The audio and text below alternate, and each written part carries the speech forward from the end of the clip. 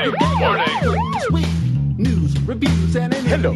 Good evening and welcome. And Chili's game breakers. Here comes Duke with the soundbite saviors. Like anybody who gives a shit.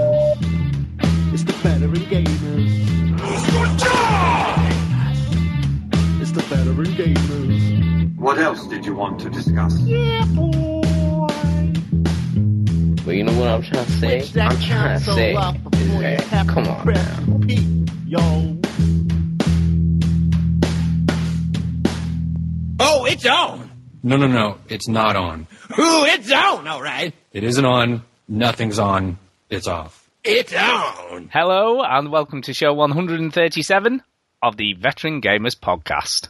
Yay, 137! You know, I nearly didn't wait long. I nearly didn't wait then. I nearly sort of talked over your silly soundbite then at the end of the intro. Shut the hell up! Yeah, whatever. Is today's hectic lifestyle making you tense and impatient? Shut up and get to the point! There you go. Yeah, thanks, GH Rocker, for sending that one in. Oh, by the way, that reminds me. GH Rocker, he's going to play Avatar Laser Wars 2 with me. Oh, yeah, baby. Oh, yeah? You found stupid enough. I mean, nice enough to... And Fumble. And Fumble as well. Oh, snap. Yeah. See, if you get enough people, I might actually be in. Oh, you see, now you're like, oh, other people are playing. Yeah. Don't want to miss out, do you? That's the thing. Oh, right? Peer pressure. Yeah. So, yes. So, anyway, we have got Duke here, you've heard him. Hi. There you go. Oh, cracky. That was a quick thing. Anyway, what? No soundbite? No nothing? Don't look a gift horse in the mouth. I already played my soundbite. I'll play it again. Is today's hectic lifestyle making you tense and impatient? Shut up and get to the point! Oh, that was... Oh, I get it. Okay, that was that. Huh. Yeah. Fair enough. Trying to get things moving here. Come on. I'm just going to keep I was going to say, have you finished yet? Nope. We've also... This is podcasting gold. Aren't you glad you tuned in? New listeners. Oh, God. And we've got Chinny. I am getting tired. You better hurry up. Yes, Chinny. I think. Chinny? Oh, he is here.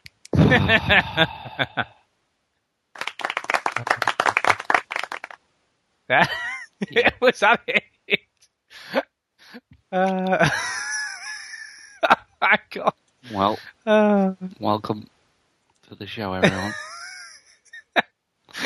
How are you? Great. Have we got Chinny the Diva on by mistake? Sounds like you're doing something else, dude. I know, yeah. Yeah. Is it really? Oh, yeah, it does, actually. I hadn't thought of that.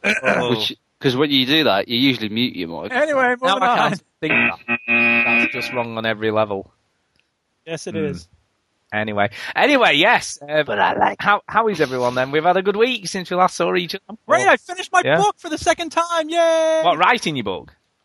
Yeah, the second draft. It's done. Is it edited or is it fluffy and stuff? Yeah, no. This is the second draft. Like, it's done. Now I'm ready to send it off to publishers. What's it about? It describes a process that takes place over the course of a year whereby everybody's memory is bit by bit switched with everyone else's memory. Wow, I bet that's complicated. It's going to be a hit. Yeah. So is it a bit like I guess that's weird, isn't it? So how, like I think it's a totally new concept. But I know one of these days I'm going to say that to someone and they'll go, "Oh yeah, it's like this other book I read," and I'll read it and I'll go, "No, they had my idea first." Wow. Patent pending, by the way. Anybody steals my idea, I'll kill you. When do we get to read it then? When do we? You know? Well, the funny thing is, I have to publish it under a nom de plume because some parents might be upset by having their child's teacher writing some things that are kind of adult in nature, and the book deals with some adult themes. So I can't tell anybody about it when it gets published. That's funny. Wow. So have you got to use a pseudonym then? Yeah, exactly. Wow. What's your pseudonym? Is it cool? I haven't decided yet, and I can't tell you when I do. What about something like, I don't know, Fred Wang? Duke Scare. Fred Wang. Fred Wang. Yeah, that sounds great. You know, I found actually, there's a designer named like Vera Wang or something. Yeah. And I found some perfume on the floor one time of the hallway that was like, designer perfume by Vera Wang. So I was all day long, I was like, hey, I smell like Wang. And they're like, what? Vera Wang. Brilliant. So, it was hilarious. So you could use your porn name. What's your porn name, Duke? I don't have one of those. Right, so basically your porn name. Okay. You're 12 years old. Yeah, no, well, we've got to do the porn name thing, right? So basically... You're 12. Yeah, I am 12. Is 12 It's years old. the name of your first pet. What was the name of your first pet? Snoopy. There we go. And- End of discussion. His maiden name. What was your mum's maiden name? We're not talking about my mom and discussing No, her porn just name. your mum's maiden name. We don't do that, I'm Stu. just asking That's a just question. sick. What's We your mum's take maiden street name? What's name. your mum's... We do your street Oh, name mum's- because your mother's man is just Fine, I'm going weird. to make something up. Smith. No, what- Snoopy Smith. What a great name. That'd be- that'll sell a million Snoopy books. Smith. Can we talk about video games, please? All right, okay, I guess. And look, you. It's just a bit of fun. Hey, Stu, I heard you had a great story to tell this Oh week. yeah, it's a joint story. Story time. It's a joint story because it involves Chinny. Oh, yeah, go ahead. Oh, don't worry, Duke. Don't get excited. It's not that interesting. It's not. Hey, is it going to get Stu to talk about something else? Mission accomplished. You know, it's an online thanks, I guess, and I've already, thanked him as well, but I thought I'd do it on a, thank him again, because basically I was after some original Bauer skates for roller skating, etc. And anyone who does roller skating will know what that means. And different from Boer skates. no, Bauer. That was horrible in South Africa. It's just disgusting. Yeah. But basically, I found some on the internet, but they were near where Chinny lived, as opposed to near where I lived. And they were quite cheap, for £30 for four sets of roller skates. Not just one, but four. Four sets of roller Yeah, skates. two of which were Bauer.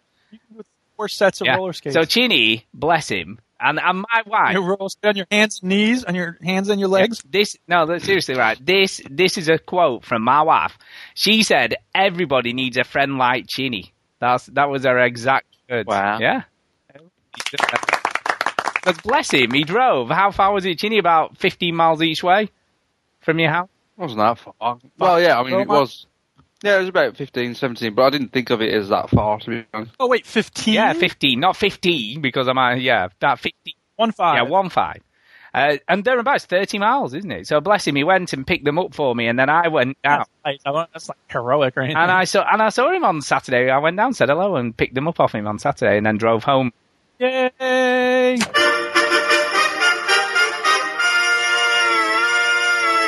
Now, admittedly, when I got them, I was a little disappointed because I'll tell you, Of course.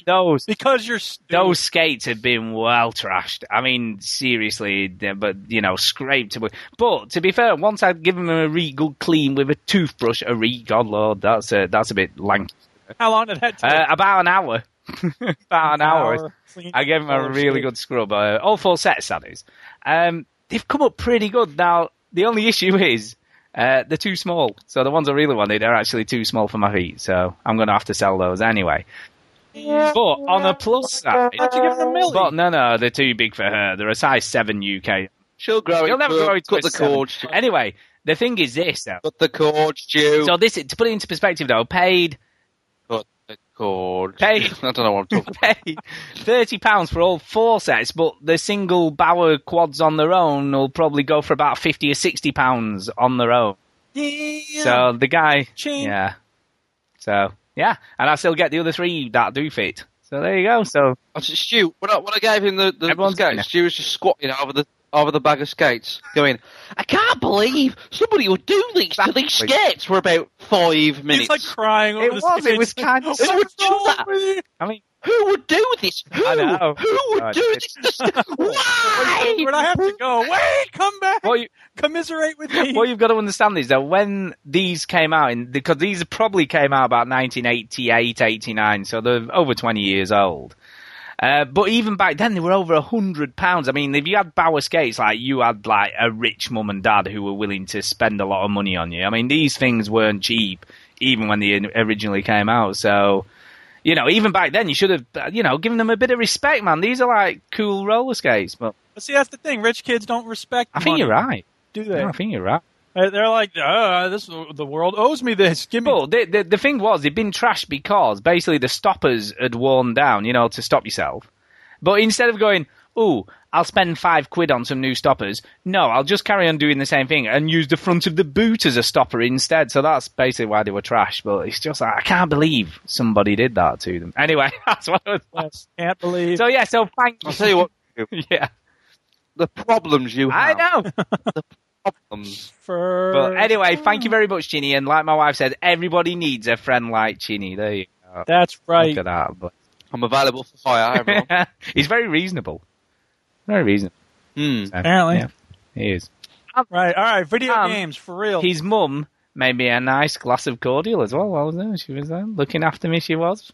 So, yeah, it was very good. Very good. So, anyway, thank you very much again. There you go. Yeah, I guess we should talk about some games and such.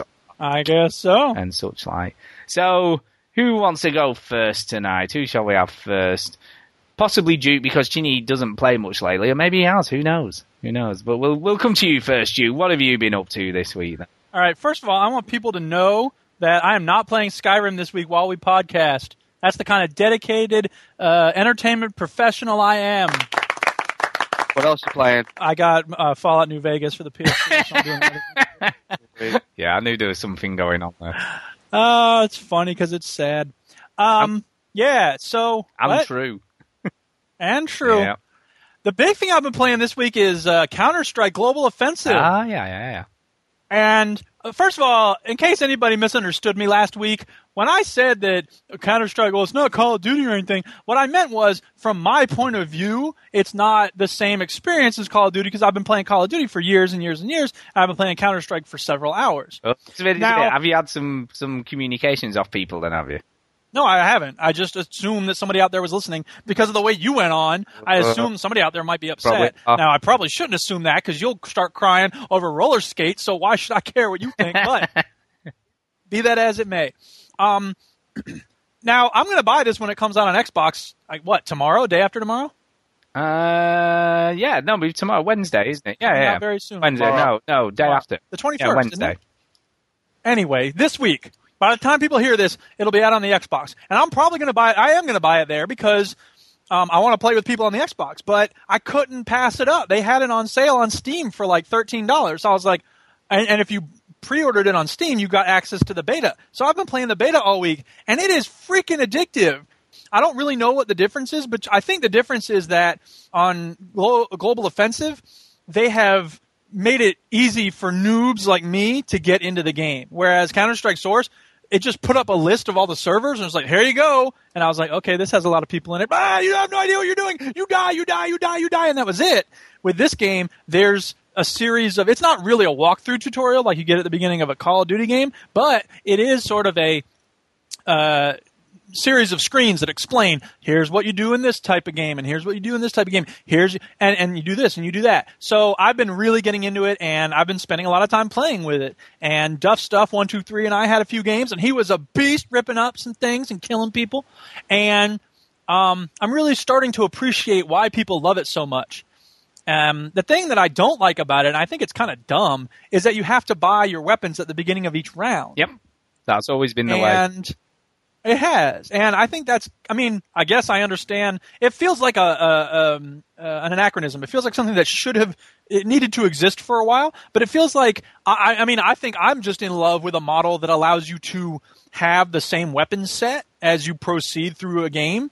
And it also, I'm used to the Call of Duty model, which has a persistent level. And this does not have that. So I don't know if they're going to change that. They're not going to change that for the Xbox, are they? Which is okay. In a way, it means I'm not too worried about XP and things like that. But there is something to be said for getting kills in a round because that means you can buy the better gun during the next round or whatever it is. So I'm really enjoying it. I'm actually having a lot of fun with it. Now, that said, there was a point like 2 days ago when I played a number of games and I was just getting totally owned on all of them. And I was really frustrated with it because it is the type of game that when you get in with people who are really, really good, they're really, really good. And especially if you have like people who always choose to be on the same team, you're going to get just owned every round. And that's no fun. So it definitely depends on which lobby you get into. Yeah, I'm not going to be getting this. Why? Obviously, it's a Valve game. You like Valve? I know, but it's I don't know. It's too hardcore multiplayer for me. I would imagine. So he scoffs up multiplayer now, dude. I don't scoff at it, but I just like fun multiplayer. Are you going to get it, Chinny? Yes, of course he is. Yeah. So hook me up, people, and we're going to do our next play date. We're going to play this on Xbox, but if people want to play on Steam, maybe I'll switch over in the middle of the playdate or something. I don't know. Wow, dual platforms though. I mean, really. Like, when was the last time you bought a game on two? Well, I guess you bought nearly all the Bethesda games. What are you talking about? Yeah. Just to bear in mind as well, by the way, the original Counter-Strike Source came out in 2004, so that's like 8 years ago. So some people have been playing this game for 8 years. Right, and Global Offensive is not that different. I mean, obviously the maps are different, but they have some of the old maps as well. So, I mean, the skill set definitely transfers over, even though there are obviously some modifications. And for instance, people with sniper rifles, they're amazing with them. And sniping, it always pisses me off because it seems like they can get headshots very easily. But whatever, I guess that's a fact of life on online player games. By the way, I don't know whether you're aware, but there is a mod already available at launch called Brains, which is the zombie mod. Yeah, I saw a review of that, and it looked stupid because there's apparently on one of the, I don't know if it's the zombie map or one of the zombie maps, there's a glass box in the middle of the screen, or in the middle of the map, that you have to jump to get into. And once the survivors are in that glass box, and they have infinite ammo, they can just hold down the trigger and brrrr forever, and zombies can't get to them. Yeah. How stupid is that? Don't know whether that's what it's called. Brains, anyway. I mean, maybe that's not going to be on. Maybe they'll change that. I don't know. But if that's the case, that's really dumb. It's kind of dumb. But that is only on the PC version, by the way. Right, and that's the thing that I'm really looking forward to is, I mean, in addition to really sort of getting better at this, and I'm really starting to get a feel for, okay, I know how the maps are laid out. I know how people tend to move in them. So not only can I predict where they're going to be, I can predict where they're not going to be, and I can swing around and sort of surprise them and stuff like that. So that's fun. And that only comes at a certain level of playing a game. So I think I've broken through my initial confusion and frustration with Counter-Strike. I mean, hopefully, knock on wood. But yeah, so I'm starting to really get into, I'm seeing through the matrix, so to speak, and getting a good sense of how the game works and how I should play it. Because it's not the same for everybody, yeah? So whatever. Yeah, good. Talking of the Matrix. Yes. You know, one of the he's that made the Matrix is now a she. True. They're the Wachowskis, not the Wachowski brothers. Really? I didn't know that. Wow. Yeah. Larry is now Lena. Yep. Wow. I found that out today. God. Yeah. TIL, man. Yeah. That's amazing. Yeah. What does TIL mean? I always see it. Today I learned. There's a subreddit called Today I Learned, and you can learn all sorts of interesting things if you go there. Cool. Speaking of Steam, I played another game, Team Fortress 2, because I was invited by some people in this Reddit group I'm in, but also because there's a new co-op mode. It's a horde mode called Man vs. Machine, and you're fighting against robot soldiers and heavies and scouts and spies and things. And it's exactly what you think it would be. It's a horde mode on Team Fortress 2. And it's a lot of fun, and it's really frustrating because they're trying to plant a bomb, and there comes a certain point in like wave 5 out of 8 where it's really hard to kill the dude who's carrying the bomb. So if he can make it to the spot where he's supposed to plant it, he's going to plant it and you're going to lose. So it just becomes this really interesting challenge of the interesting thing too is that the classes that you need are not necessarily the same classes you need in a regular game of Team Fortress 2. Because sometimes in Team Fortress 2 you need to be quick and agile, and in this game mode you don't often need to be quick and agile. What you really need is heavy firepower. So I'm usually the soldier who's not that quick and who can become pretty powerful. And so I did, and that became very useful in this game mode, whereas I'm used to thinking of myself as just being kind of clumsy, and I'll get one kill if I'm lucky. In this game mode, I was like blasting suckers left and right. So the downside is that it's not free to play, this co-op. Actually, there's two downsides. It's not free to play. You have to buy a ticket, which is 99 cents. That's kind of annoying. Well, for each round, for each time you play it. I'm not clear on that. Apparently it lasts until you finish all 8 waves, but when you finish all 8 waves, you get other stuff, which I'm not sure if you get another ticket then or what. I don't really know the ins and outs of that, so I won't pretend to know. The other thing that's really annoying about it right now, and I'm hoping that Valve's going to fix it because they do fix things like this pretty quickly, but it does feel kind of like an EA game at this point. We had to wait 15 minutes to get into a game of this. Wow.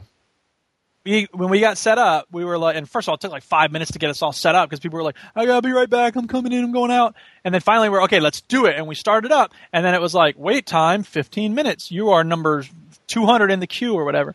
I was like, damn. And it kept saying, like, now there's 1 minute remaining. And then it would go, now there's 4 minutes remaining. I'm like, what the hell? What's up with them sausages, Charlie? So, yeah. There's that. The other thing I've been playing is the Heist on my iPod Touch. I don't think I really talked about this enough because it's a really cool game. People should totally check it out. Here's the idea. It's a stupid story wrapper they have around it, but whatever. It doesn't come up much. You're trying to break into a bank vault or something, and there's 4 layers of security you have to get through. Now, for each layer of security, you need to get a certain number of volts through this machine in order to disable that level of security. You can get volts, and you think you need 10 for the first layer, 20 for the second layer, etc. In order to get volts, you can solve one of 4 puzzles. One of the puzzles is kind of a Sudoku type, but with little images, and you move little rocks around with the images on it so that none of them are in the same row or column or diagonal or whatever. Another game type is it's like the sliding wood pieces. I don't know if you've ever seen those. You have a piece you have to move horizontally, and then you have a bunch of other little pieces in the puzzle with you that you can only move either left to right or up and down, and they bump into each other, so you have to move them in a certain series of ways until you can get that main piece in the middle to slide through to the exit. All right. So it's kind of weird. It's kind of fun. You've probably seen a version of that game mode, and all of these are sort of versions that you've seen elsewhere as well. What platform are you playing this on? It's on the iPod or the iPhone. Oh, on the iPod. Oh, sorry. Okay. That's right. And so then there's 2 others. One is like the sliding picture puzzles, where you have like a picture of a cat or whatever, and you have 15 pieces, and there's one blank piece, and you slide them around until you get the picture of the cat. It's like that, except you have wires that you have to connect. So you have a blue terminal on the top and the blue terminal on the side, and then some wires that move to the side and up and down and stuff, and you have to arrange them in a way that all the wires make sense. So they're all matched up. That's kind of cool. And they get increasingly more difficult the more volts you want to unlock with each of them. And then there's another one that has a little robot moving boxes around from a top-down point of view, and there's only certain ways you can do it. If you push it up against the wall, you're kind of screwed because then you can't pull it back out from the wall. You know what I mean? That kind of game puzzle mode. You do all of those, and this is what I didn't realize. When you finally unlock the vault, I don't know if it's true for everybody, but it was true for me. I unlocked a game on Steam called Eats, and it was hey, you unlocked this game. And maybe the fact that this game, The Heist, was available for free was just an elaborate way of advertising Eats. Yeah, I'd say so. Wow, just a minute. Maybe, the Cube, Peter Molyneux's game, right? When you get to the middle of the cube, he'll have his new game in the middle. I wouldn't be surprised. Your prize is another version of Fable. Yay! Another version of this box game. But this one really... I got it right this time. Yeah. So, yeah, I was like, oh, wow, because now I have this game waiting for me on Steam. Okay, I'll check it out. And so I played Eats, and it's kind of fun, I guess. It's not really my thing. It is a Lemmings-style puzzle platformer. So that I like Lemmings. Yeah, well, you might like it, Shinny. Check it out. Yay. You have this little dude, I guess his name is Eats, and yeah, it's a lot of fun. It's kind of a Lemmings-style platform puzzler game. The dude is walking along, and you have to do things to get him to turn around or bounce up to the next level or whatever. Yeah, it's kind of fun. I don't know if there's a demo for it, but I did learn that there are some demos on Steam because I also got the demo for A Valley Without Wind.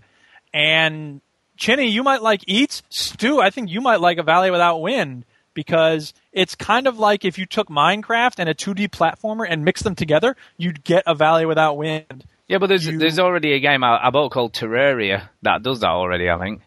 Okay, well, this is another one apparently doing the similar type of thing. I haven't seen Terraria, so I don't know, but this is like you attack trees, and then you get wood resources, and then you can make platforms to hop on to get up to the next level or whatever it is. So yeah, I haven't I bought Terraria for about £1, in the sale thing. But I guess that's going to do it. I've not played it, though. I've never played it. It's meant to be there's cool. a demo for this, and it's free to play the demo, so give it a try. Okay. You're always hucking me to play demos, so I will. how can you play this demo? Yeah. I'll do it. Yeah. Yeah. Yeah. Do it. Yeah. Let's do it. Yeah. Do it. Yeah. We had our Call of Duty Modern Warfare 3 play date. Might as well give the shout-outs for that now.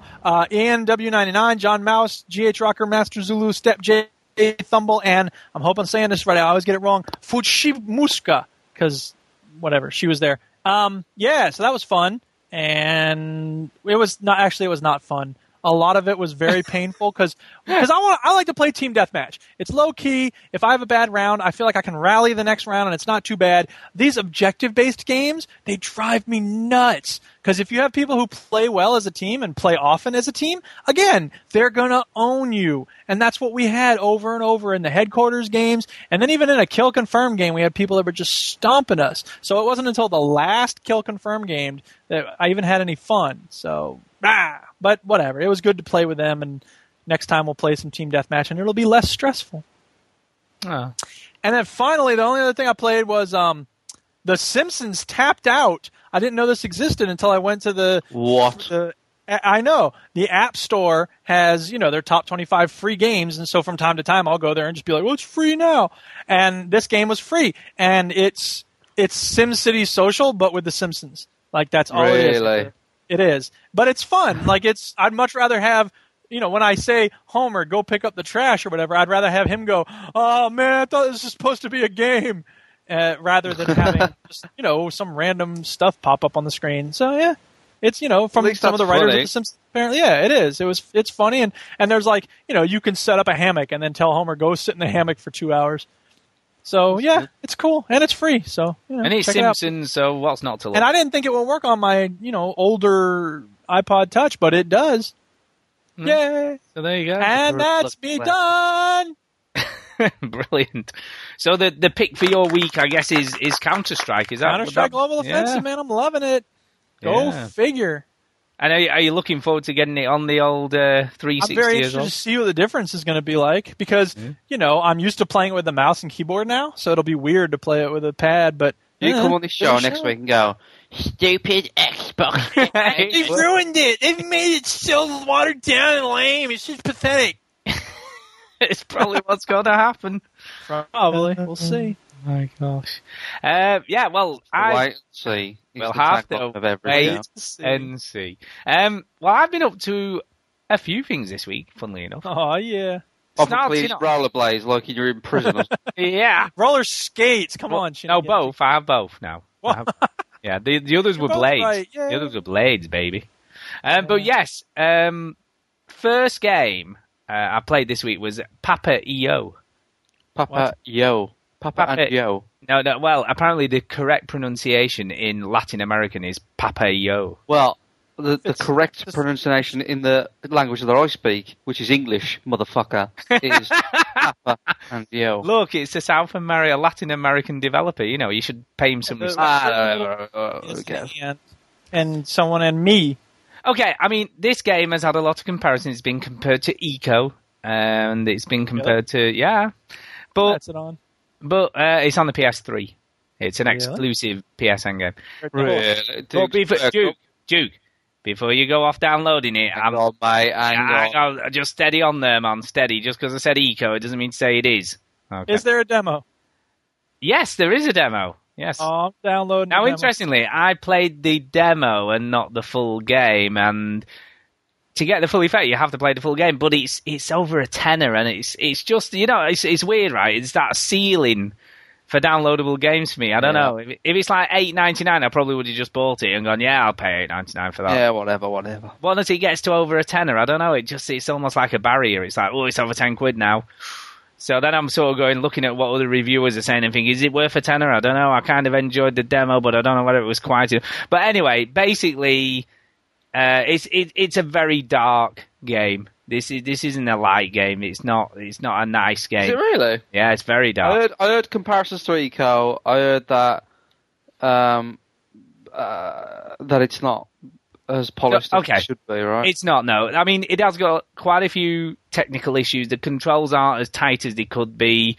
It does get stuck on bits in the levels quite often. The collision detection's not great, and rather than if you run into some like edge of something, instead of just going around it just stops dead. So it does get kind of frustrating occasionally. But it's basically about child abuse. That's what the game's about. So, fun game then. It's a very heavy game. It's basically the guy who made the game was abused by his dad, who was an alcoholic, and it's just one big metaphor for what went on in his childhood. The game starts in a very dark way. You're sort of this young boy cowering in a closet, and obviously you can see your dad outside the closet stomping around in an alcoholic rage.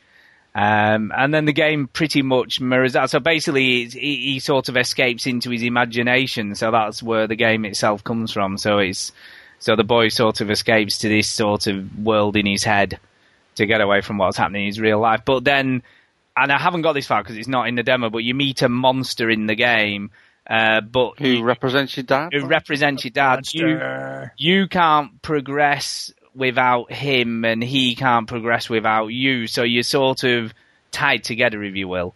And it starts off quite playfully, apparently. I mean, again, I've not played it any further, so I don't know. But apparently, it starts off fairly playfully. Within the levels, it's very very cool representation of a favela, and all the cool little houses and everything. And there's nothing too taxing from what I can gather in the game, but there's some interesting puzzles. Like, for instance, there's a level where there's sort of houses just floating in midair. It's very surreal, very sort of Salvador Dali-ish. There's lots of surreal, weird stuff going on. And basically you've got boxes on the floor that represent the houses, and you have to maneuver them around so you can make platforms out of them to cross like a big chasm, if you will. So there's some kind of interesting stuff going on. There's houses that sprout legs and move around with like little keys on the side. So it's very, very surreal. The monster thing, there's some bright green. So initially he helps you and you can use his belly as a trampoline and stuff like that. But then as the levels move on, you've got to keep him away from the green frogs, which presumably represent the alcohol. And when he eats one of these, he goes into this rage and turns into like this fire thing and just starts whacking you around like a rag doll. So and you have to run away and hide and stuff. But you still have to come back out because you still need him to get further through the game. So it's kind of a sad game, I guess. Really. Sounds like something you play out at Christmas. Yeah, with the kids. Yeah, his actual sisters come out and sort of said, like, she really admires him for making the game like he did, making it so honest as to, as a representation of what went on when he was a kid in his life. And, she basically said, the dad wasn't a bad person. He just, was unfortunately an alcoholic, and, that's where it comes from. So yeah, I would recommend playing the demo. It's a very interesting game. So I'm going to ask Duke. Duke, are you interested? Yeah, I am interested, especially because there's a demo. Yeah. Lots of pulling switches, moving cogs, and manoeuvring bits of the levels to get to other places. I actually really enjoyed the demo that I played, and I still may pick up the full game. I did enjoy it. And I think, again, it comes back to this.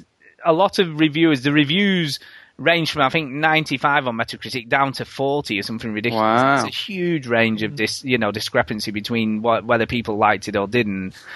And the most negative reviews seem to purely focus on the game mechanics and not a lot else, whereas the people who really liked it focus more on the atmosphere and what it represents and how it represents it in a really interesting way. Well, that's probably its main thing that it's got going for itself. It's the story. Yeah, the story and the atmosphere. And so it is rough around the edges. There's no two ways about it. But what I played, I enjoyed. It's simple enough just to enjoy it. So give it a whirl. It's a great atmosphere. And yeah, I just thought it was kind of a cool art style. So yeah, I kind of like that. So yeah, Papa-E-Yo or Papo and Yo.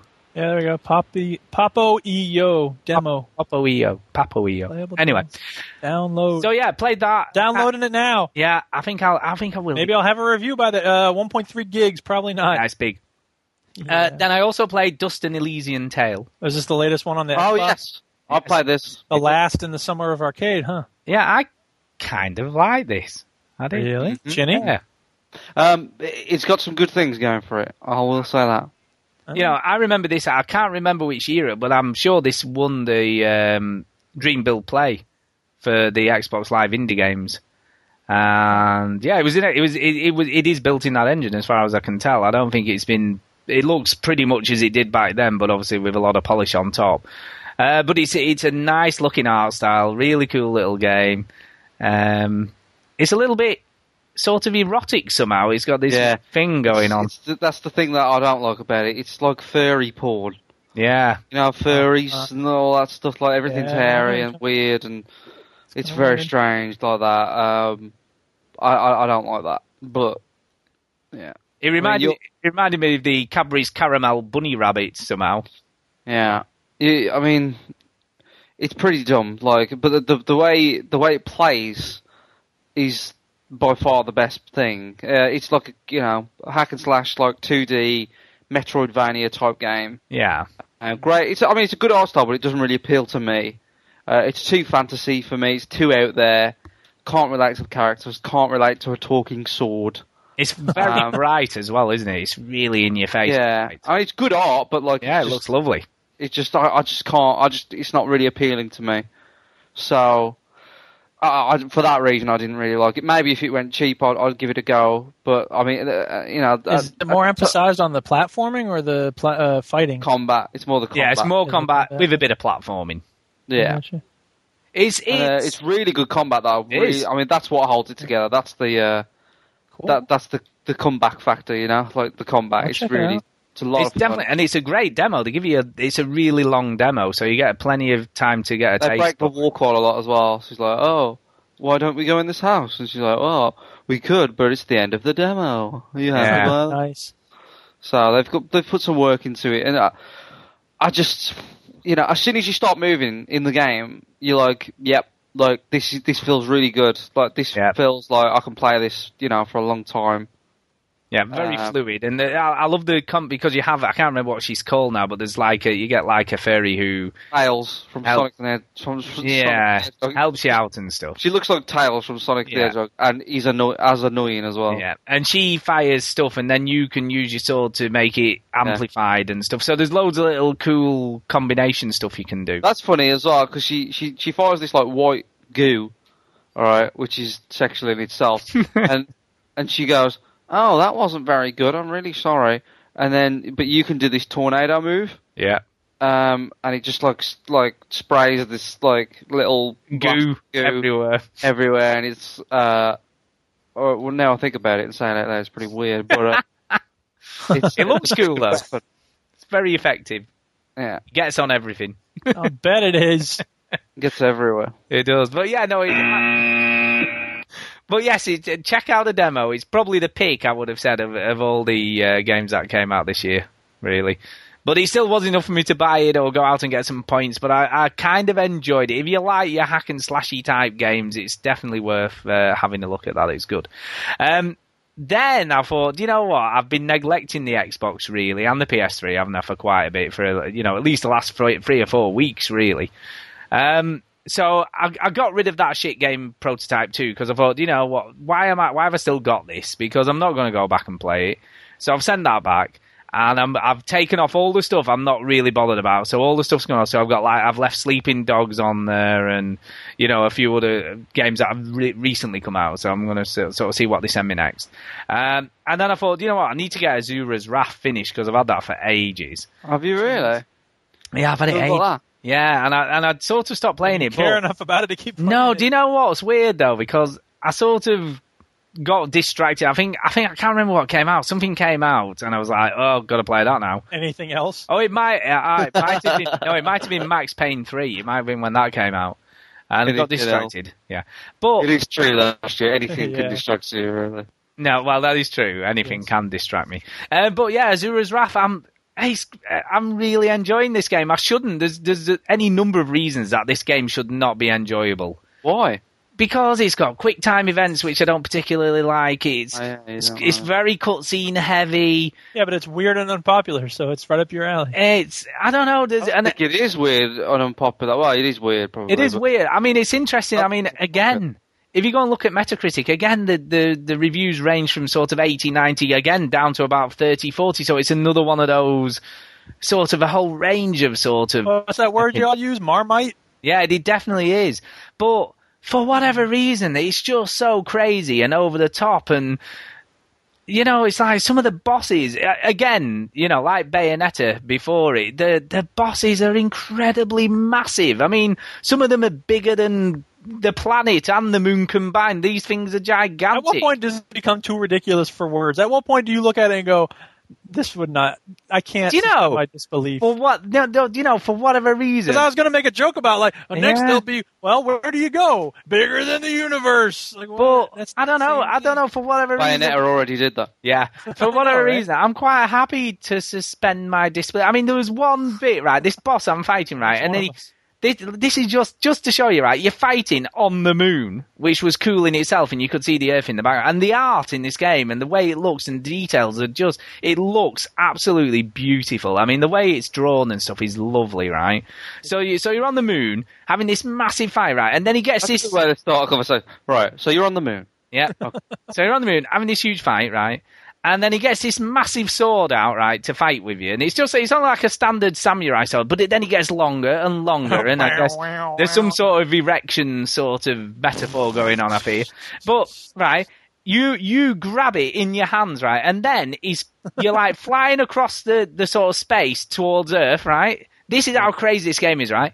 Then you hit the Earth, so you're flying through the atmosphere, burning and everything, right? You finally hit the ground. Then the sword blade starts going through you, because obviously you've hit the ground, right? And it comes out of the other side of the Earth, right? So the point of the blade comes out of the other side of the Earth. It's just amazing, right? And you sat there you're like, every time you think you've seen everything, it's something else even more incredible than the last thing you saw happens. And really something. I love it. I just think, what else? I mean, the only negatives, I guess, is like some of the enemies you fight can be a little bit repetitive, and I've fought the same creature once or twice, but what's really weird, right? Normally, it sets it up like a beat 'em up, I guess, in some respects, because you're sort of going through the story. I love the story, right? You think, like, God of War is angry, you think Kratos is an angry person, right? He has not a patch on this guy. I mean, this guy is, like, he's furious! At one point, right, he gets so angry, he sets on fire, and then, like, fire shoots out of his hands, I hate it when that happens. Fire! He is, like, the angriest person, I think, as I have ever seen in a game. With good reason. I mean, what happens to him is pretty bad. It's a standard revenge-type story, but I got a right to be hostile, it's a really great setup. It's a standard revenge-type story. That type of story where, like, a sword goes through the Earth. That old... Right, exactly. Another sword through the Earth. So that's kind of cool. And then even the quick time events, the way they do them, I'm kind of fine. With normal quick, if you get it wrong, it's like, oh, you failed. So it's like, oh, you have to do it again now until you get it right. In this, it sort of gives you, like, the button shape on the screen, so you know exactly which button you need to press. So there's no thing, which one's Y or which one's X or which one's B or whatever. It's automatically there. And what it does, it starts off with a wide circle, and as it obviously gets nearer to the middle, obviously that's when you need to press it to get the perfect sort of finish. And the finishing moves are just incredible, when you actually finish a boss off. And it's like one massive boss fight after another. That's basically the game. But yeah, I love it. Absolutely love it. I don't know why. I shouldn't, but I do. It's kind of a guilty pleasure, I guess. For forces, man. People it's a great guilty pleasure game. But yeah, I love it. If you want some just crazy, and you can take the fact there's not a lot of game to be there, to be played. It's just cool story and crazy stuff. Crazy over the top. And then the only other game I've played this week was Horn. And we can get the erection jokes out of the way now. You have an erection. But this is on the iPad, and I've been looking at it, and then I was going to London today, and I thought, well, I'll have 4 hours to kill, so maybe I need something to, pass the time while I'm on the train. So I downloaded it. It was $4.99. And it's done on the Unreal Engine on the iOS, so it's the same engine that they use for Infinity Blade. It's more akin to... Do you remember Epic Citadel that they released? Well, basically, when they first developed the Unreal Engine for iOS, they released a demo called Epic Citadel. Yeah. Gotcha. It basically taken that tech demo and turned it into a game. Very sort of Zelda-like, very Fable-ish, so it's a bit of a mixture of Zelda and Fable. Interesting touch controls, not always as good as they could be. You basically touch where you want to go as opposed to having a D-pad or a version, which sort of works okay. Sometimes it takes you in the wrong direction. Sometimes, if there's something, there's like, for instance, if there's a ledge to drop off, but you're heading for a crystal next to it, it'll sometimes get into the vicinity of where it automatically goes into your animation, then you drop off when you're not really wanting. So occasionally it can be a bit frustrating. Nothing too major, though. I think it's probably better played in bits rather than playing big chunks like I've been doing, because it feels like it's got quite repetitive now. You know, I feel like I'm doing just the same sort of things over and over. It has Infinity Blade's combat to an extent, but it's not anywhere near as deep. So it's a bit rinse repeat on the combat. It works okay, you know, but it's not brilliant. I think a lot of the gameplay stuff is just okay, but it looks gorgeous. You know, it looks absolutely stunning. And I think that's a lot of the reason. So you sold? No, I'm not actually. I think it looks great, but I think it just doesn't have the gameplay to back up how good it looks. It has some weird stuff as well because the boys. You play this boy boys are back in town called Horn. The story's interesting. It's sort of everybody's been turned into these weird robot things, but every weird robot thing has a living thing inside it. So, you know, like a bird or a rabbit or a deer or whatever it may be. And they're all these monsters now, and you have to try and release everybody is sort of the story, and try and figure out what the hell's happened. And you just sort of wake up and you don't really know how you've got there or why everything's changed so much. So it's kind of an interesting setup. But I just think it could play a lot better than it does. It's okay, you know, it's sort of passable. But I guess at £5, can you really complain that much? I don't know. Yep. Yes. But it's okay. It's okay. It's worth a look. It looks nice. Your problem, Stu, is that you don't complain enough. I know. Could do with a demo, I think, for people just to have a go of it. And there's some weird things happen, like your character. The only thing Stu complains about is like games that are like big sellers. Have you noticed? Yeah. Your character will talk, but his mouth doesn't. There's no facial animations. Oh, well, fuck this game then. Which is just a bit weird. And the voice acting's okay. It's not the best I've ever heard, but it's all right. Stuart, please stop whining about minor aesthetic details. But yeah, I mean, it's good, but it's not brilliant. And I guess that's the best way of putting it. It should be brilliant.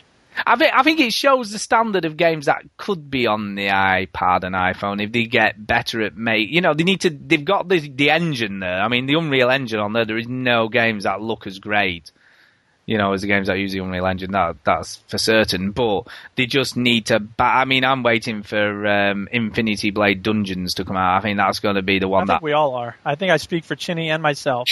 You don't even know what that is, probably. Nope. It's basically Diablo. But I can figure. I mean, I think you told the Infinity Blade universe.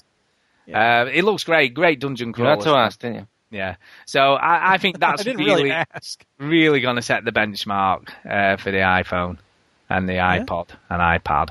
But we'll see when that comes out. Then the iStick. Yeah, which is the Impossible Studios are working on that now, aren't they? Along with Chair. So we will see what happens with that. So that's it for me. So, Chinny, over to you. What have you been up to? Hola, Chinny. I've been playing Driver San Francisco. Yeah! Yep. So, my history with Driver is I love it. I love Driver 1 and 2. 3 never happened. And anything else was probably on the PSP. So, you know, I come into Driver San Francisco with some kind of hopeful eyes, and it certainly delivers. Yay! It's pretty good. Gets a little bit boring after a while. I think it feels like a game that you should play in moderation, maybe, or I don't know. And the missions get hard very quickly. But chapter 4, they start to kind of really get difficult, and there's a lot of activities, and the story is ridiculous. But I quite love how the story's so dumb. But I really wish they went kind of like more Saints Row with it, you know, just over the top Driver, like, you know, in the Beastie Boys music video Sabotage, where they're just ridiculous 70s cop stuff. I wish that's the Driver that I want, you know? That's just ridiculous. Everything just doesn't make sense. Chicka waka, chicka waka, chicka waka, chicka waka, that kind of stuff. But I want that. So, and it's almost there. It's pretty camp. It's pretty silly, but not. I mean, but in the game, it's taking itself very seriously. But it knows I think it's fully aware that it's ridiculous. But yeah, I just wish they make the kind of Saints Row of Drivers, and it's not quite there. It's definitely a step in the right direction. Whether there's going to be another one anytime soon after this, I doubt it. Yeah. it doesn't really feel like anyone's crying out for a sequel to this. But it's decent though.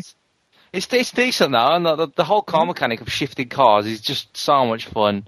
And like, you know, you're in a race or something, you can just bash other cars into the other drivers, slow them down. Brilliant. But yeah, like those missions get hard fast, man. They're really difficult.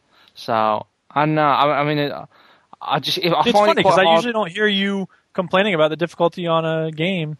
It's true. I find it hard to go back to. Like, I've finished playing it and I don't really want to play it. Not because I don't like it. It's just because I feel like driving names should be more. I feel like I enjoyed Split Second more, you know, because it was just ridiculous. Yeah. But I don't know. It's good. It's good. It's just not something. I'm working my way through it, but it seems a little tedious at the moment. It seems like, oh god, I gotta do these more levels, more activities, unlock this. I just kind of want to crack on with the story and just get on with it. But see, I didn't have any interest in the story at all, so I wonder if that made it more enjoyable for me to just dilly-dally along the way. I wouldn't say I have like a massive investment in the story, but I like to kind of see what happens. And yeah, I mean, you know, it's the thing is in the intro, like, so the story is Tanner, who you play as, is in a coma, and you have to like shift. I don't know. Don't ask me. What the hell? Jericho to like get out of the coma. I'm assuming it's revealed that like, but at the start of the game, he like doesn't know that he's in a coma, and then pretty much kind of figures it out within like 5 minutes. And I wish, even though it doesn't matter so much, I wish they would have played with that a little bit more. You know, play with the whole like he just thought he was like a superhero or something. And then things started going a little bit more trippy for him, and didn't realise, and maybe he's not quite a superhero, and they should have played with that more, but they didn't. They just kind of, they just went, you're in a coma, and he's like, oh yeah, so I am, cool, brilliant, alright, let's get on with this. You know, I want Saints Row Driver, that's what I want. But it's good, I love the fact that at the beginning of the game, you have to drive yourself to hospital. Yeah, that's right. Yeah, there's some good things in the mission. That's cool. You have to like, you're in this helicopter. You have to scan a jeep, and then you go you just shift into the jeep, and then you have to put the jeep onto back of a lorry, and then you shift into the lorry, and then you drive in the lorry. That's really clever, and it feels fresh. But there's not enough of those moments really, because between then it just feels like every other driving game. Yeah. But what about like the different kinds of races and things? I thought that was pretty cool. The shift, like the partner races, they're good. Yeah. But they're very difficult again. It's they are quite tricky to get first and second place at the same time. Yeah. And the cop car stuff is good. I mean when the shift thing works and you get the right, you find a coach ahead, and you go into the coach and then use that coach to ram all the cars behind you. Yeah, those moments are brilliant, but they're not easy to pull off, and they don't always work sometimes. And sometimes you don't even think about it. Sometimes you can't even shift out the car for some reason. Yeah. They just go, yeah, right, you can't do it. Stuff. Yeah, but it's a decent game. I'll work my way through it. It's not, if you're not gonna play, if you've not got much interest in it, you're not missing much, to be honest. But if you like fun driving games, it's definitely worth a go. So it's a very fun driving game. Yeah, it is fun. Let's see, I played that Dust, like we talked about. I played Hybrid. Oh yeah. On purpose. Yeah, I accidentally switched it on and downloaded it and played it. Yeah. Played it for 3 rounds. I really like what they're doing with the world map. I really like that whole kind of battle, the meta battle, if you will.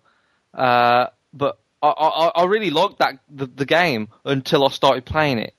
And then I started playing it and I was like, oh, this isn't very good. It would be good if we had that whole meta battle in a good third-person action game. Now, how was the matchmaking for you, Chinny? Was it a nightmare, or did they work it out? No, it was fine. Shooty howdy shucks. So, yeah, I jumped in a few games. Now, I've got no problem with the team sizes.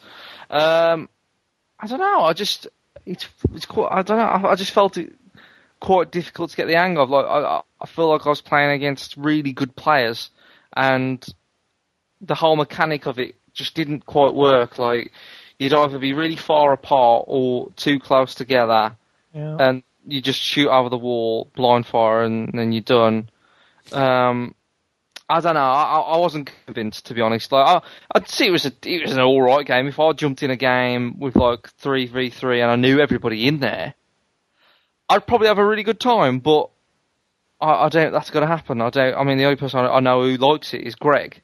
Really? Is he like playing it a lot? Yeah, he thought it was really good. Really? Great game, yeah. Hey, to each their own. That's the first I've heard of anybody really liking it. Yeah, that's what I said to him. That's exactly what I said to him. You're the first person I know that likes the game. He's like, no. I mean, he's right. It has got good scores on Metacritic. Huh. People are liking it. It's just, all right. I don't know why. Yeah, more power to him. I also played Trenched with Iron Brigade, as it's also called. Oh, yeah. Because that was a game I missed as I was flicking through these arcade games. I always remembered. I was like, oh yeah, I should play that because I never really give it a go.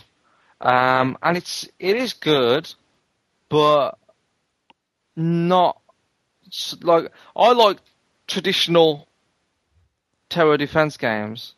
That's what I like. I like tower defense games that are just top view.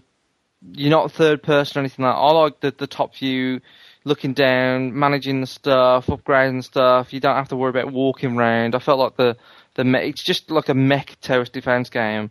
That's fine. It was funny and it did everything that Double Fine are good at. But for me, not for me. No. Yeah. Yeah, fair. And I'll play that Dust. Yeah, Dust. So, I guess then in that case we need to do this week's indie pick. Let's do it.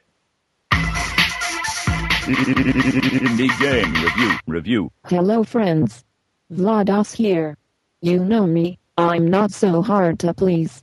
When it comes to video games, there are really only 3 areas that I care about. There's the concept, there's the graphics, and there's the gameplay. Most indie games do pretty well in one of these areas. Sometimes a person will have a neat idea, but then rush to make a game, so the graphics and gameplay aren't great. Or maybe they use a superb gameplay mechanic from another game, and so their concept is nothing great and the graphics aren't superb. Once in a while an indie developer will nail all 3 of these things, like Beat Hazard. That was an original concept mixing asteroids with sound waves. It had good graphics, unless they make you collapse with all the flashing, and the gameplay was well implemented. Well, this week's game is Zero Gravity Y3030. You're an astronaut who has to pilot a ship around a space station, retrieving cargo and doing other tasks in a timely fashion. The concept is neat. Lots of games require endless blasting and violence in space, but this one has a much more cosmic feel, with the void of space hanging over you and under you. The graphics are excellent. Tight, crisp visuals with an epic scale on the hardware you use, as well as the space station you're on. Even the menus feel futuristic. The gameplay is atrocious. F***ing sucks. 1 star. Zero Gravity Y3030 is 80 Microsoft points on Xbox Indie Games. Don't f***ing bother. Vlados out bitches. Wow. Tell us what you really think, Vlados. Yeah. Well, actually, I completely disagree, I guess. Surprise. No, only because, right, normally these, like, because it's basically a simulation game, that's what it is, supposedly. Where you're simulating a futuristic forklift driver, I think it's described as, in space. I thought the controls were very intuitive. I thought they worked really well. I felt like I was always in control of how to stop, how to go forward, how to thrust, how to change my point of view. I thought it was kind of cool. And, doing those final sort of very delicate sort of movements were easy to achieve, to get to where you needed to get to. The biggest issue I had was getting back to the cargo bay afterwards because I couldn't figure out exactly how to get in, and it took me a minute or two to work that out. That was a difficult problem. Once I was in, the only thing I really had problem with the controls was all of them. I don't know. I thought it was fine. Well, not for me. It wasn't. I found it really frustrating. No, I didn't at all. And you're right. I mean, it looks. It gives you a great sort of atmosphere of what it'd be like to be in space. I thought it did a really great job of it. Yeah, I was pretty impressed, I have to say. Nice concept as well. It was nice to see something a bit different, than all the usual twin stick shooters and. It was a good concept. I think platformers. It was very, very good. So you weren't too keen then, Duke, I'm guessing. Nope. Chinny, what did you think? I applaud it for its for what it is. I could get behind kind of this type of game, but a little bit more polish to it, a little bit more something to it, and I don't know, maybe. I think Duke's got a point with the controls. I get that it's a simulation game. I get that, but I think still, like that sometimes it wasn't fast enough. Sometimes it was too quick. I think they need to be fine tuned so at least everything you do feels like it's got some consistency to it. Because it felt like rolling was so quick, but then I agree. Yeah. You try and move forward, and it took forever. So I was like, well. It doesn't feel right. It's inconsistent. But I could kind of, I mean, they did a good job of like making you think, oh, I'm going a little bit out too far here. I don't want to float too far away from this spaceship, otherwise I'll be sucked up of the nothingness of space. But like after a while, I delivered my second package, and I'm thinking, well, what else can this game do? Apart from this. Yeah, and I guess that's the rub, 'cause you might need a bit of combat and stuff of some description, pirates trying to come and take your cargo and things like that. Maybe. Yeah, I agree. I got bored of delivering packages, so I thought I'd go headfirst into the meteor that was right next to us. And then the trial ended. And and in the background my ship was going... Yeah, it didn't blow up or anything. It was just like smashing the sides. So that was fun. Cool concept. Yeah. A game with a bit more polish. I could see something like this on the iPad. Like you could you could steer it or something. That'd be cool. Bit more love into it, a bit more time into it. I'm sure this person has spent a lot of time into it, but a bit more of a game there rather than just floating around space would be nice. Yeah, I think, like you say, I mean, we don't know because I haven't. Obviously, none of us have bought the full title. If it does develop and there is other stuff, but for 80 points, I can't see there being much more to it. To be honest, apart from going collecting various packages and delivering, maybe there is. You look at what else is available for 80 points. There's more there's more available with these other 80 point games. I've seen better, more of a game, more bang for your buck than this. So yeah. Interesting though, nicely executed. Just like you say, yeah. There's a lack of a certain amount of control with the controls, I guess. But I don't know. I thought it was an interesting concept. So. That sums up the game. Interesting. Yep. Interesting. Worth a look. If you're into track. No, you're going too far. Or train simulator. You might be into this. I guess is a good starting point. Okay, let's move on to some news. Putting news first. Now, I am going to start off with the biggest news this week to begin with. This is the biggest news. Are you ready for this? Ready. Yeah, are you sure? It's big stuff. Here, wait, I'll get the drum roll ready. Okay.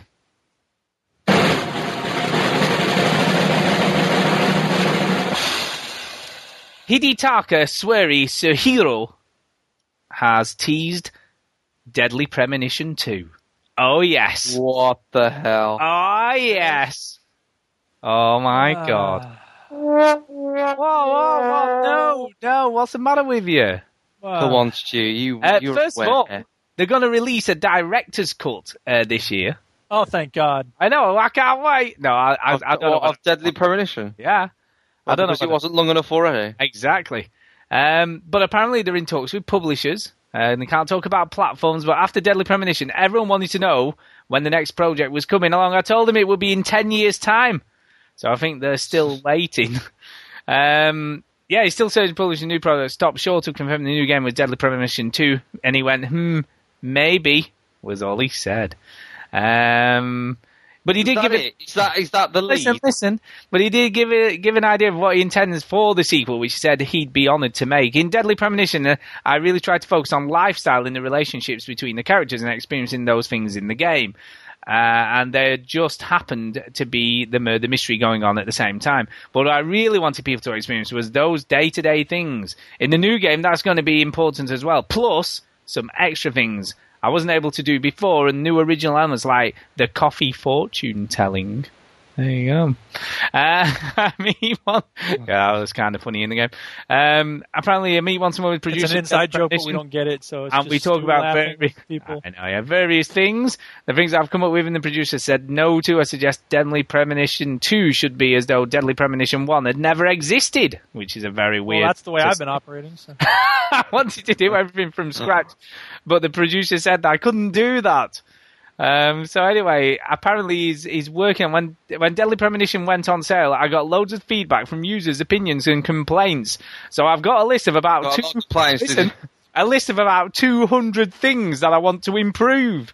I'm going through that list and choosing the things I think will be good to work on. I can't tell you. Combine all those things to all of it.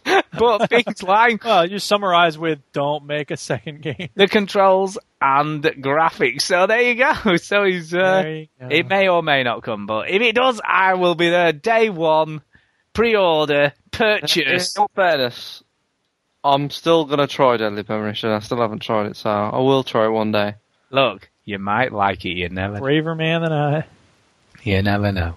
But actually, on a more serious note, the biggest news this week, I guess, is the OnLive news, isn't it, really? Oh, yeah, I heard about it.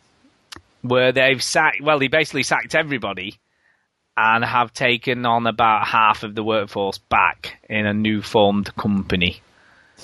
So that translation, half the pay, no benefits.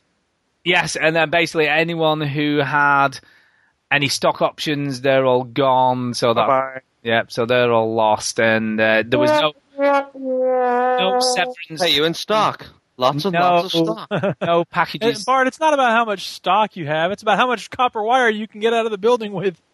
Yeah, I think the sad thing is that people who did work there, 50% of them did get the jobs, but for the other 50%, they're high and dry with Jack. Yeah, no money.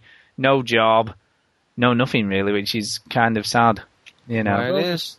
But basically, I mean, it came down to Steve Perlman told workers the company was averaging 1,600 concurrent users on its service with 8,000 servers requiring maintenance.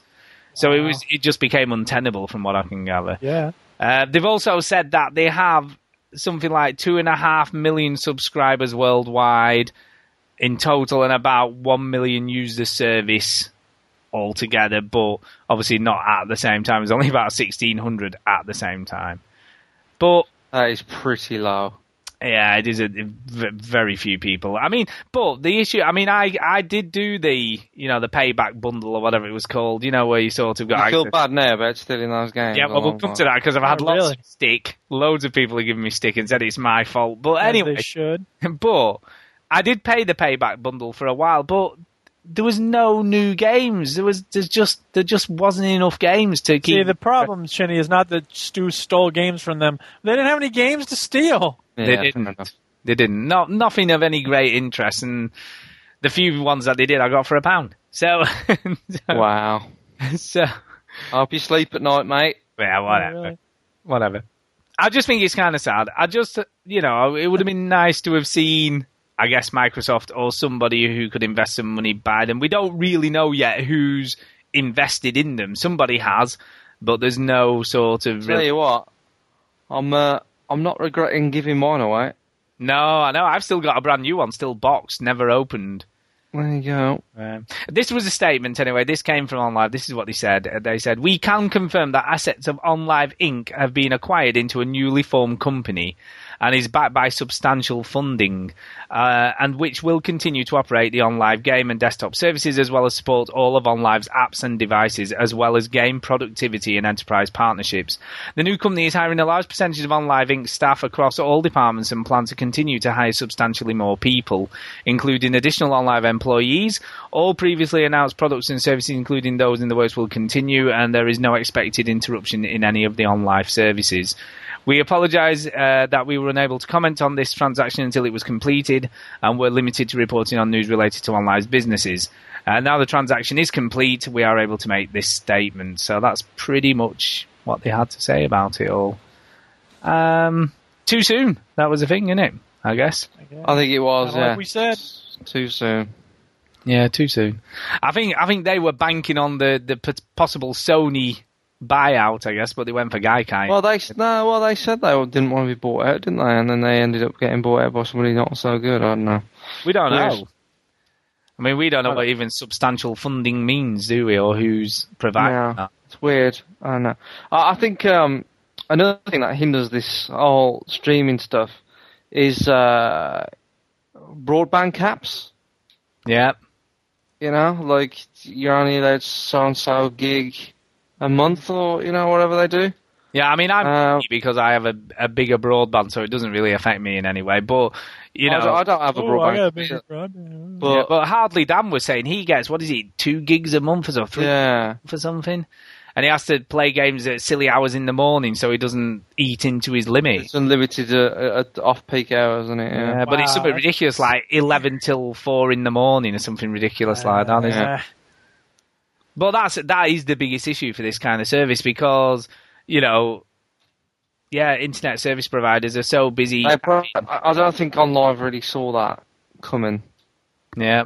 If anything, they probably would have thought the whole situation of internet would have been easier.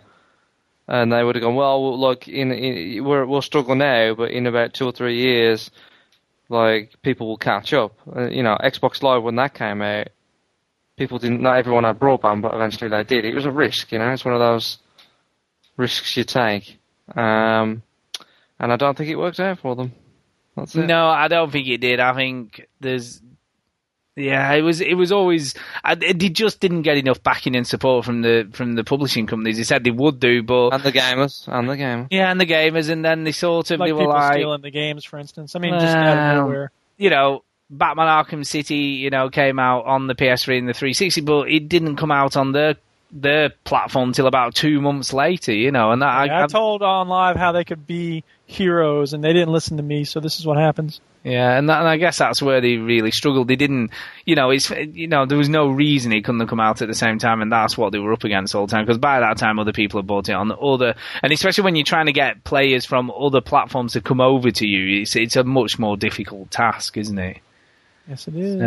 There you go. So it's kind of sad that they're gone, but they're not really gone, and it'll be interesting to see where they go from here, to improve the service or get more games but business as usual, apparently. Anyway, just going to something a little bit more lighthearted, and unfortunately I'm not at work this week, so I haven't had the usual Daisy update of what's going on. But Daisy. But I've got a couple of things on Daisy this week. One is someone put a video up on YouTube, and the douchebags are getting very creative now. Yay! If you're going to be a douchebag, be a creative douchebag. Very creative. So basically... at least you go, you bastard! But that was cool. That is exactly what I sort of felt watching what they did to this person. So, just to put the sort of surrounding information onto this, as people do stuff in the game, the mod creators change things to make it more difficult. So, what some people were doing to try and team up, together, was to sort of keep backing out and respawning and backing out and respawning in the game until they sort of got near enough to each other, and then they would meet up. So what the mod developers went, we don't want people doing that. We want to make it more difficult. So they removed the sort of instant respawn mechanism. So the only way you can respawn now is if you die. So that's the only. So either get killed by zombies or you die in some way, shape, or form. And so some enterprising players thought, oh, that's kind of funny. We can do some interesting stuff with this. So basically, they've got a helicopter, because you can get helicopters in the game. So they have a helicopter. And basically, a new player who just sort of come back into the game after being killed or whatever was walking along. They landed the chopper and went, do you want to lift? Jump in the chopper. We'll look after you, sort of thing.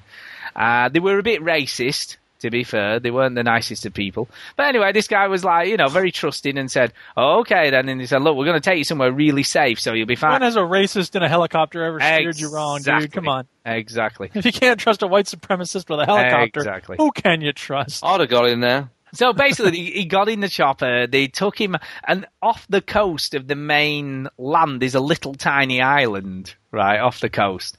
Oh, this is going to end well, I can tell. Which is about 50 kilometres away from the... This is our safe super island. So they went, look, we've got this island, we'll take you there, we'll set you up some tents and stuff, you'll be cool, right? And we'll come, we'll set up this camp with you and all this, right? So they said, jump out of the chopper. Well, as soon as he jumped out, they just took off and left him there.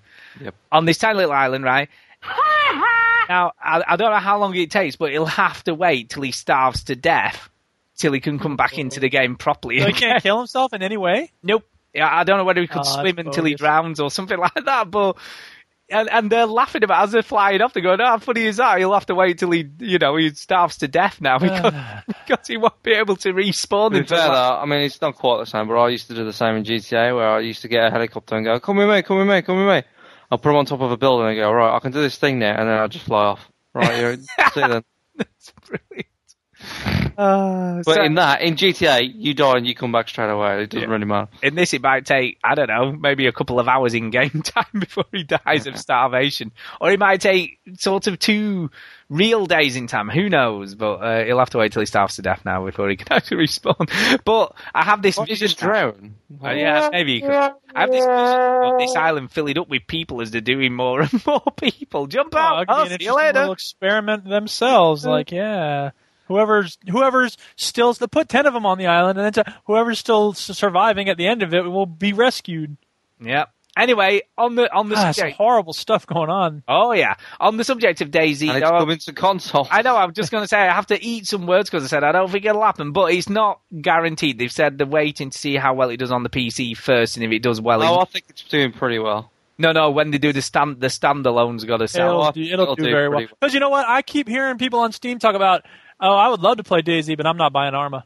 So, as soon as it's standalone, people are going to be all over that. But they're going to charge for it, obviously. So it won't. Really? Yeah, it won't be free. Oh, I thought I was going to give No, the standalone one will be charged for. So that's what they were saying. Are you being sarcastic there, Shinny? Yes.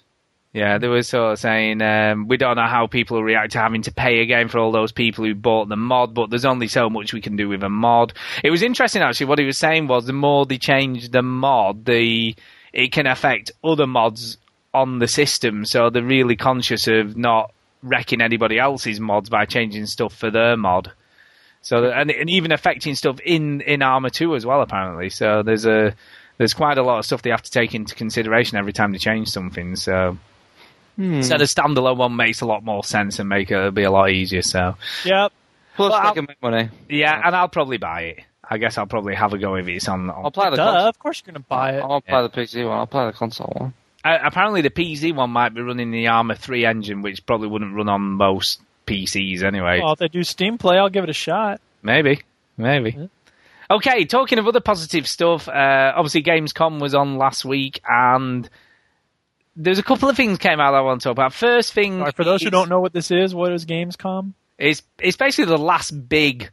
apart from Eurogamer, of course. Last big... Actually, Eurogamer doesn't really figure into it, but it's the last big presentation place for showing off... the biggest gaming expo in the world. Well, it would be if all of them were there, apart from, the fact that Microsoft and Nintendo didn't bother this year. Yeah, but attendance, it's the biggest. Yeah, it is. Yeah. But 275,000 people turned up. Yep, Sony did go. Only a couple of things really I want to touch on. I don't want to go over what was there and what wasn't there. But PSN game called Rain looks very cool. From Sony Japan, I believe it is. And basically it's like a platform action adventure game from what I can tell. But you play an invisible boy who can only be seen in the rain when there's obviously... Of course you do. What? It looks very cool. Or if he's not in the... It sounds like if they made a game out of powder. Oh, it's brilliant, honestly. And if he's not in the rain, you just see his footsteps. So why can't you just like blow dust into him and stuff? Maybe you can. I don't know. It looked cool. All right. Sounds stupid, mate. It sounds stupid. Sorry, that sounds kind of dumb to me. It looks great. Honestly, have a look at the trailer. It looks lovely. Sure it does. It looks beautiful. How about this? I'll look at the trailer right now. Come on, have a look. And the other thing I want to talk about is David Cage did a walkthrough of Beyond. Which is a level I've seen from the behind closed doors E3 demo, but he was giving commentary on this one, and I don't know.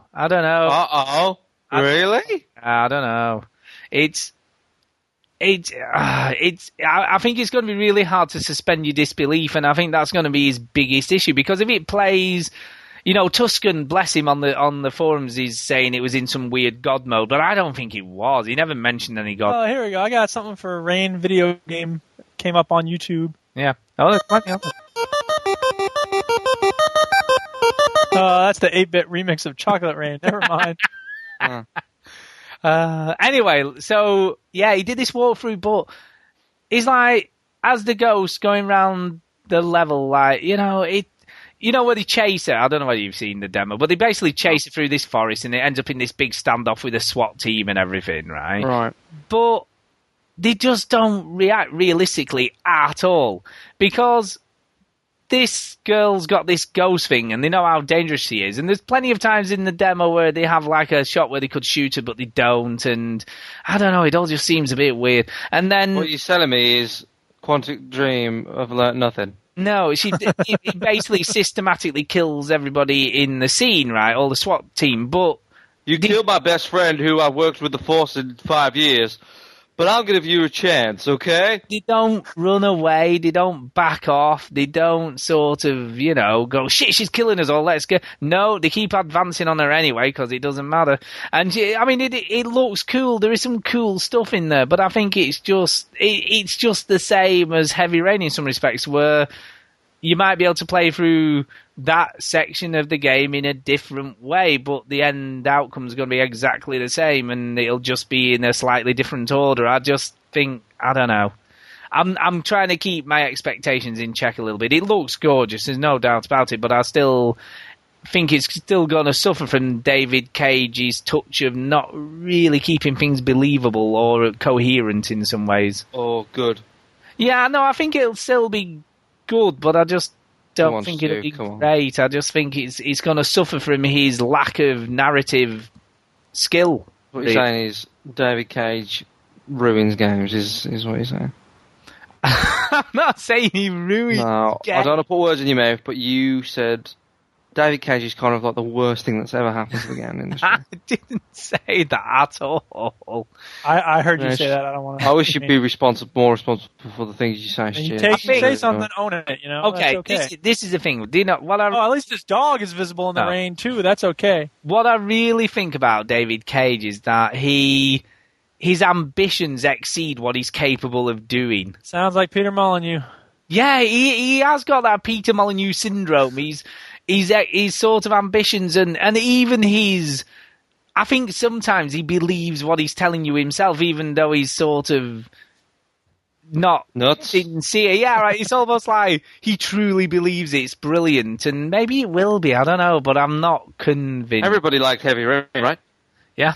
Oh yeah, Heavy Rain. I mean, for instance, though, a lot of people did like Heavy Rain. Yeah, no, I did. I liked it, but I could see the faults it had, which were quite numerous. But the difference is, right, for instance, right, okay, so they obviously know, I mean, I don't know how much they know about what she's capable of doing, or a ghost thing is capable of doing, right, in this demo, right? But if you've got a girl who has a ghost who can possess people, a la The Matrix, right, and make them do what they want to do, you wouldn't have a giant helicopter hovering over where she is, would you? With a person in it, because obviously you're going to go in that person and crash the helicopter, which is exactly what happens, which looks brilliant and cool, but it doesn't make sense from a narrative standpoint, because if you're a highly... Maybe they don't understand what she can do, though. Maybe not. I don't know, but they don't know what she's about. She's like, well, what does she do? What can she do? You know what she's about enough to send about a 50-man SWAT team to go get her and shout out, "Stay away! She's dangerous." Good counterpoint. Yeah, but I don't know. It almost seems like, right, it's like, okay, right, if you were in David Cage's head, right? Oh, God. Let me out! This sucks! But it's like it has this... Why can't everybody speak normal accents around here? Yeah, continue. It's like it has this massive, crazy ideas, right, which are like cool little set pieces in themselves, but has no idea how to put them together as a narrative and just ends up tailoring the narrative to meet his huge set piece that he wants to show people. Sounds a lot like my experience with Heavy Rain, all right. Do you understand what I mean? Well, I think that's... You know what you mean? Yeah, I think that's what he tried. Instead of writing the narrative and then making the game out of the narrative, it's almost like he tries to make the narrative fit what he's got going on in his head.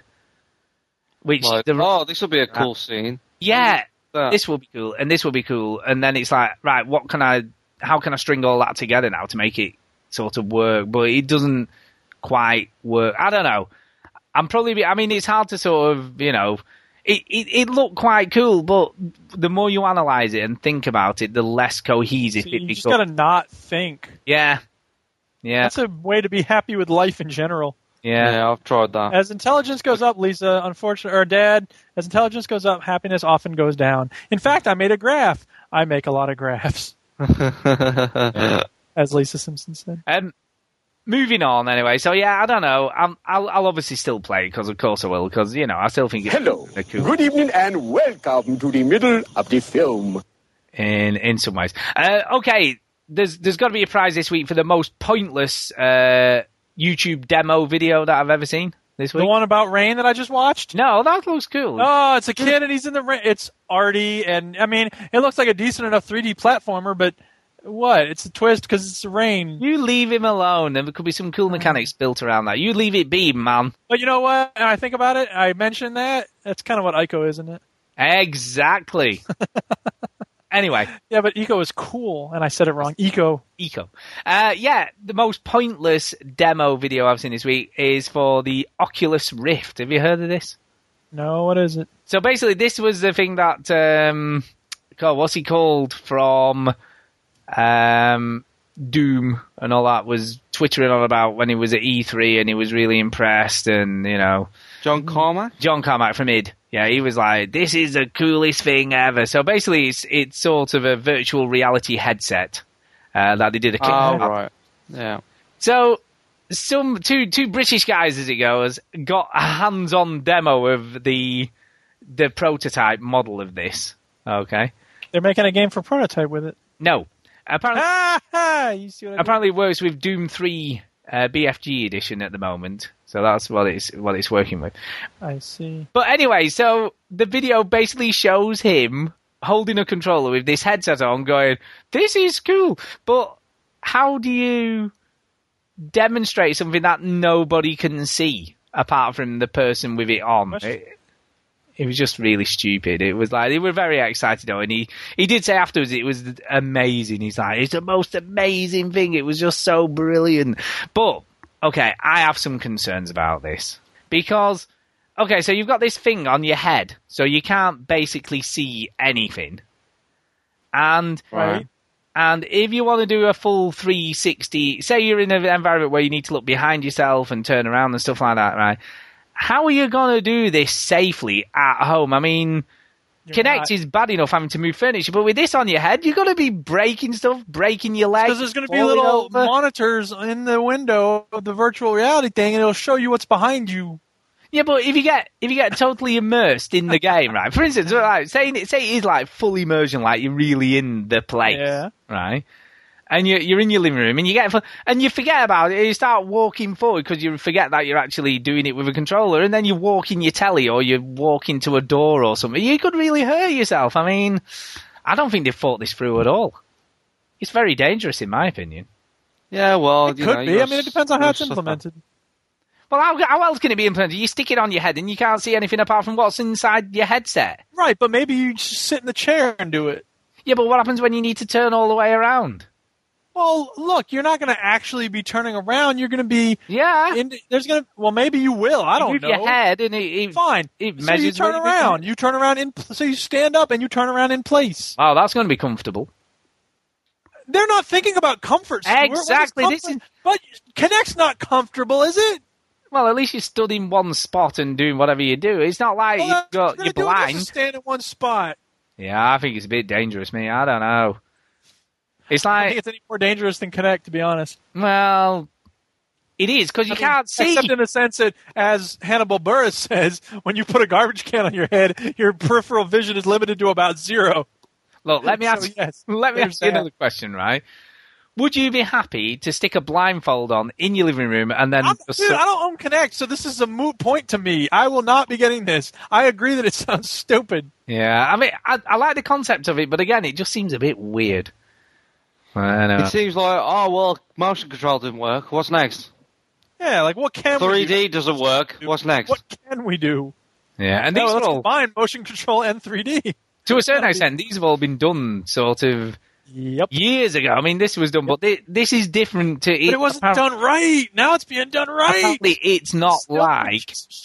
Because most of them, it's like looking at a TV screen without having to have a big TV screen. That's what apparently the old one... Like anybody fucking gives a shit. This apparently is like the holodeck, so it's like being in the place where... Yeah, it's bollocks. I went to Disney World, right, and I played something where it was like a Star Wars thing. You put these glasses on, and you hold this stick, and you had 2 buttons on it, and you had a lightsaber. This is the guy selling it in front of the ride. The stick, and you put it on. And it's exactly the same shit, and it was shit then, and it's shit now, because I was with my friend Dean, and I said, Dean, this is crap. Let's play San Francisco Rush. Okay, so that's what we did. America. I'm going to keep an open mind because I think it could be kind of cool, but I do think it's kind of dangerous. It's going to be shit, Stu. It's going to be really dumb. Nah, I don't know. To save you some trouble, it's going to be crap. Well, I mean, look. Okay, hang on a second. Wait, let's step back because we both think Kinect is stupid. Stuart thinks it has its moments. So let me ask you this, Stu: do you think this is going to be better than Kinect? It's not the same as Kinect, though, is it? It's a different beast. But it's a similar approach. Like, we need a new way to control games. Well, it's not, no. Well, I guess it is a new way to control games, but you're in your normal type first-person shooter type game, so it's not... games will be adapted to be used with this, as opposed... Just like they are with Kinect. Yeah, but no, you wouldn't have specific games for this. They would just be standard first-person shooters, but adapted to play on this. So it wouldn't be like, whereas a lot of games for Kinect are Kinect only, they would still be a standard version and one that works with this headset as well. I guess. I've discovered something while Kinect's been out, People don't want to stand up while playing games.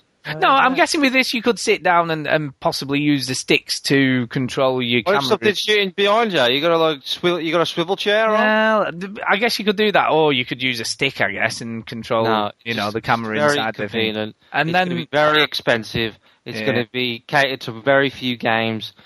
No. And then it would defeat the object of having something that you can move your head to where you are in the game rather than using a controller. I don't know. I think that's a bit weird. I think it's got to be one or the other. Really, I don't know. We'll see. But it's got a lot of backing. I mean, it has a lot of backing.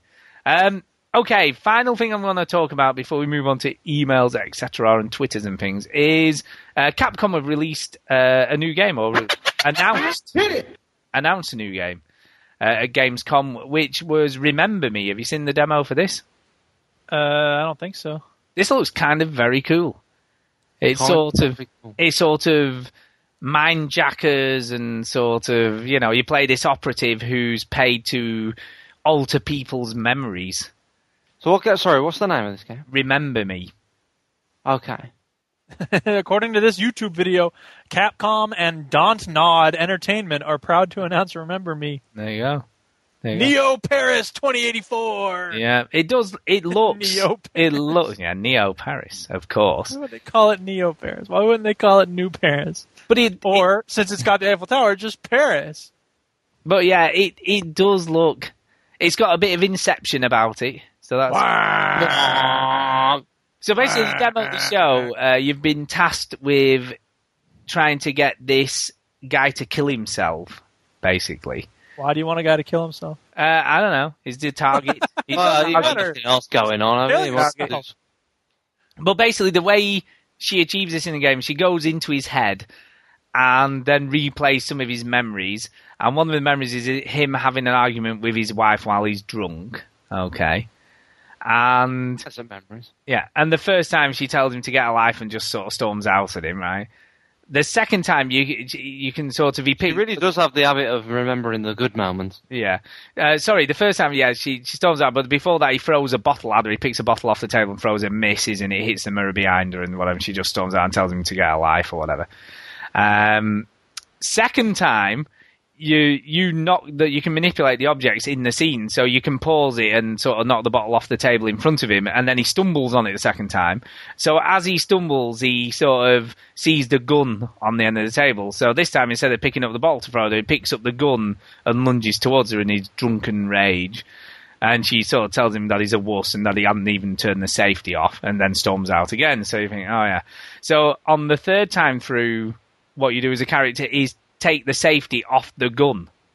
So you turn the safety off, and obviously on the third time... It's like Groundhog Day. Yeah, but it's basically you manipulating his memories of what he remembers happening on that. And wow, that trailer I just watched is nothing like that. Yeah. So basically, on the third time through, once you've done he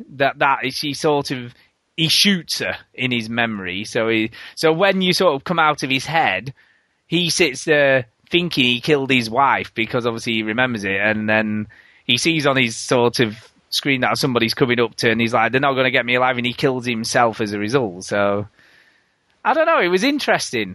I think it's going to be an interesting game. So Sounds like Heavy Rain meets Groundhog Day. Yeah, it had a bit of a Mirror's Edge feel about it as well somehow. With Mirror's Edge mixed in, and the visuals look like Fifth Element. And Inception, and I don't know. It's got quite a lot of stuff going on.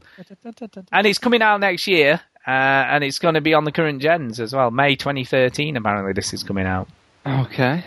Well, it's something different. Just have to wait and see. Yeah. Yeah, I mean, it definitely could be one to watch. It could be one to watch this. I think it's interesting that they're willing to launch a new IP this sort of late in this console cycle, really. Yeah, well... Capcom need the money. Yeah, well, maybe. That's all I read when I remember reading the stories of this game. It's like, well, a new IP. Capcom are saying that we are not scared to release a new IP, blah, blah, blah. So you fell for the hype, Stu. Yeah, I don't know. It seems kind of cool. You're part of the machine. I am part of the machine. But yeah, let's wait and see. Final thing, actually, I've got one more thing to talk about. This is only very quick, though. Mm-hmm. And yeah, there's another survival horror first-person game coming out. This one's got a bit more about it, though. This isn't. This is Slender Man. It's like Slender, but it's actually a proper game, and this looks really cool. It's called Routine, and it's basically set on an abandoned space station. And you've just a fresh original setting for a horror game. It is it's on a lunar space station. But what the aliens called Backramos? We don't know. But there's very little combat in it. It's all about survival again, and it's again permadeath. Running away. Permadeath. If you get killed, that's end of game. Permadeath. So you've just got to survive. There's no HUD, no health bars, no hit points, no extra lives. And if you see danger, you've got to run and hide. And you have this weird unit thing where you can sort of... There'll be puzzles and so there'll be stuff to do. There'll be puzzles. We're back to the erection jokes. Yeah, puzzles and stuff. But basically you have this like unit which you stick floppy disks in, which is called the Cosmonaut Assistant Tool. It runs on batteries. Are you Russian? So, I don't know. It looks cool. I mean, the trailer looks really nicely done. Great graphics. Looks very polished. And I'm guessing it's going to be scary as hell. You know what? These games have good graphics. Because there's nothing else going on in the game. Will be. I think there will be stuff going on in You're thinking of Dear Esther. Yeah. It's going to be on Steam and PC and Mac. So.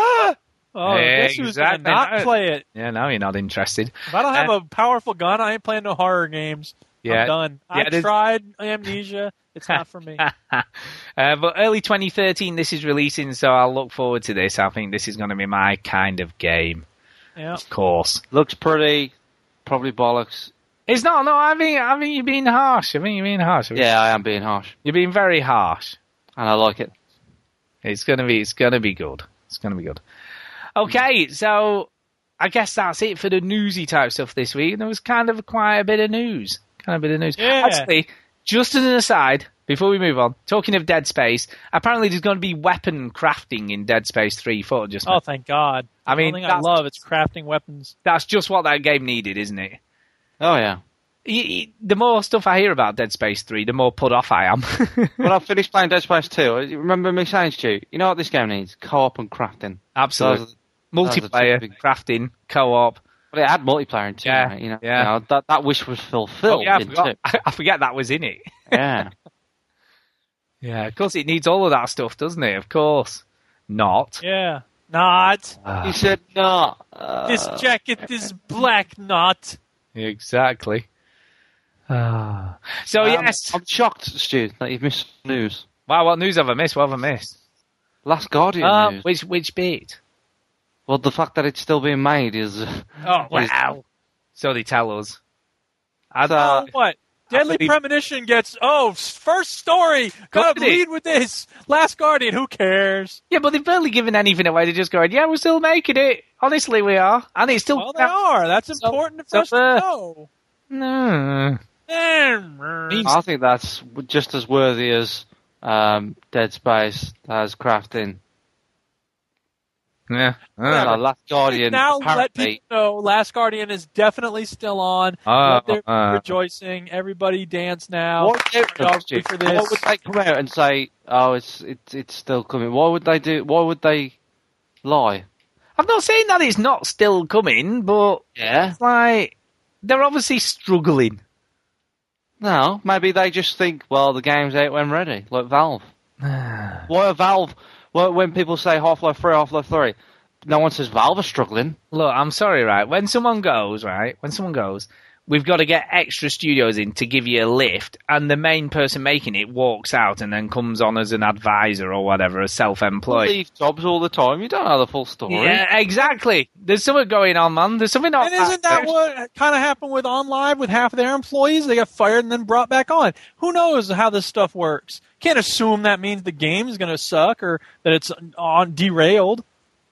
I'm surprised you didn't mention it at all. We'll see. That's it. We'll see. Let's just leave it there. We'll see. It's broken, man. That's the trouble. It's broken. I thought we were going to leave it with we'll see. Okay, we'll see. Okay, leaving it. Dude. Moving on. Emails. Oh, yeah. Right. Well, here's play this thing.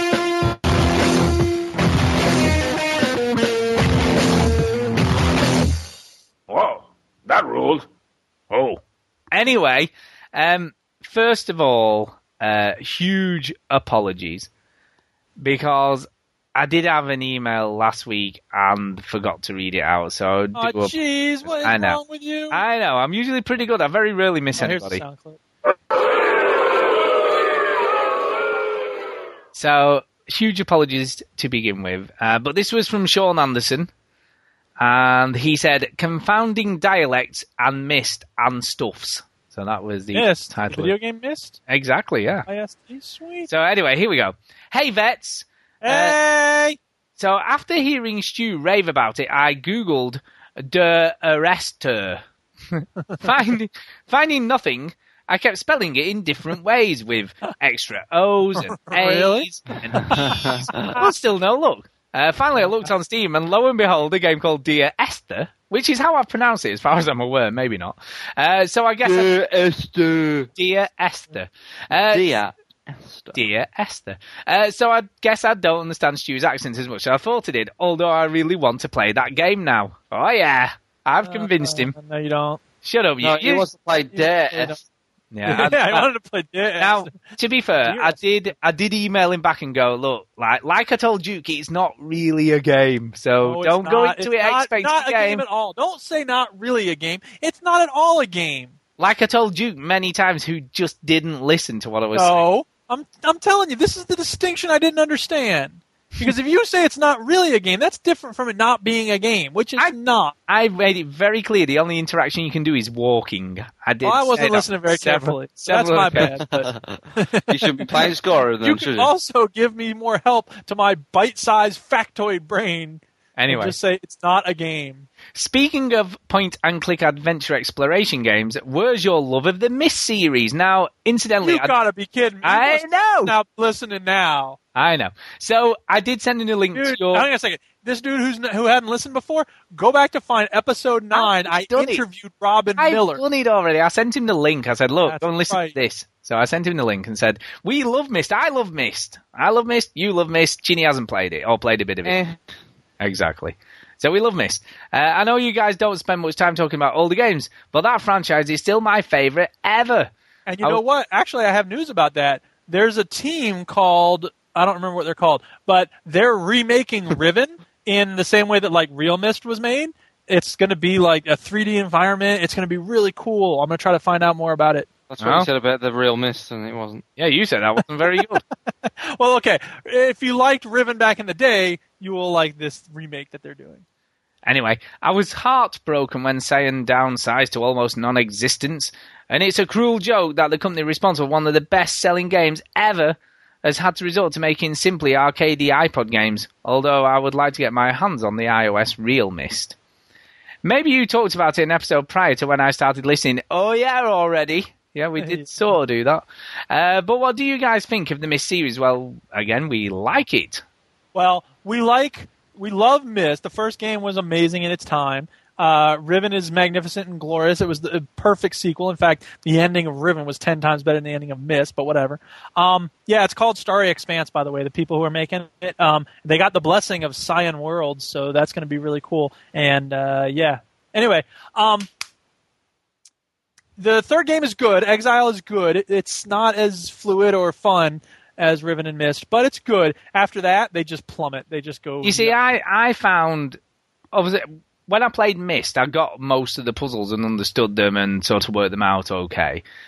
When I played Riven, I found it almost too abstract. You need to pick a different word. You need to pick a different word. That's not what you meant. It did not hand you the puzzles in the same upfront way that Myst does. How's that? Yeah. No, it was too abstract. It was abstract. You could not love Dear Esther and then go, Riven was too abstract. Why? Because Dear Esther is the definition of abstract. No, it's not. Yes, it is. It's not. It's just experience it and interpret it in the way you want. Right, but that's not abstract. Well, it is, but no, the puzzles. I put my food in is okay. And it's a big box. Let me not more, a refrigerator. Okay. Let me be more clear, I guess. Thank you. The puzzles were too abstract. Fine. The puzzles were almost inconceivable. I couldn't work out what the hell I was supposed to be doing. It was just difficult. Oh, not what the puzzles are to begin with. Wrong word. Incomprehensible is probably a better word for it. Tricky. I would say it's trickier than Myst, and it's certainly not as clear cut. It's not as obvious. No, it definitely wasn't. But that's okay. It takes a little bit of, there are games that I've played that I didn't understand what I was supposed to do, but, Braid. I felt that way about Braid. It wasn't clear what I was supposed to do. So I understand that complaint about some games. So whatever. Anyway, I'd be interested to hear your thoughts, especially on the later games in the series. Personally, Riven is my favourite. It still gives me shivers. Maybe. Gives me shivers thinking about it, especially after reading the 3 novels, which really helped flesh out the backstory. I never actually read the novels, which is crazy. I love that game series so very much. Call yourself a fan? I know, right? Rubbish. Yeah, but I interviewed him. How many fans can say that? What? In your face! Did you know Uru, the Myst MMOG, is free to play now? No, I never tried that. Whatever that is. You know what? Sorry, that Myst would never work as an MMO, in my opinion. Well, apparently it's about the puzzles. Puzzles are going to have an MMO. I downloaded it, but I haven't really spent much time playing it yet. It looks pretty cool, although Myst and the third-person perspective really don't seem to go together. Yeah, and, let's see, I think I need to figure out which book I need to read next. Hey, fag, what are you doing? Your mom's gay! What? Does not compute. I'd love to see Cyan make more Myst games or games like it, and apparently they're developing a new IP, so fingers crossed. Yeah. But that's not Robbie Miller, though, is it? Because he was like, I'm not doing He's left Cyan, I think. Yeah, he doesn't do anything game related He at all. doesn't even know what games are. I know, he's like, games, I play with my kids. My grandchildren come round to the house on a Sunday afternoon, don't you know? What was his job now, like, Duke? What does he do now? I don't remember. It was something to do with writing, wasn't it? Yeah. Don't know. Yeah, Anyway, he says, P.S. Duke, can we have more Python clips, please? The Australia one is great, but there's so much... Australia, we love you, But there's so much rich material out there. My personal faves and several butcher's aprons. They mean to win Wimbledon and good night. A ding-a-ding. I think I know those. Now, I've seen every Monty Python episode there is, so I just have a bad, what do you call it? Memory? Yeah, that's it.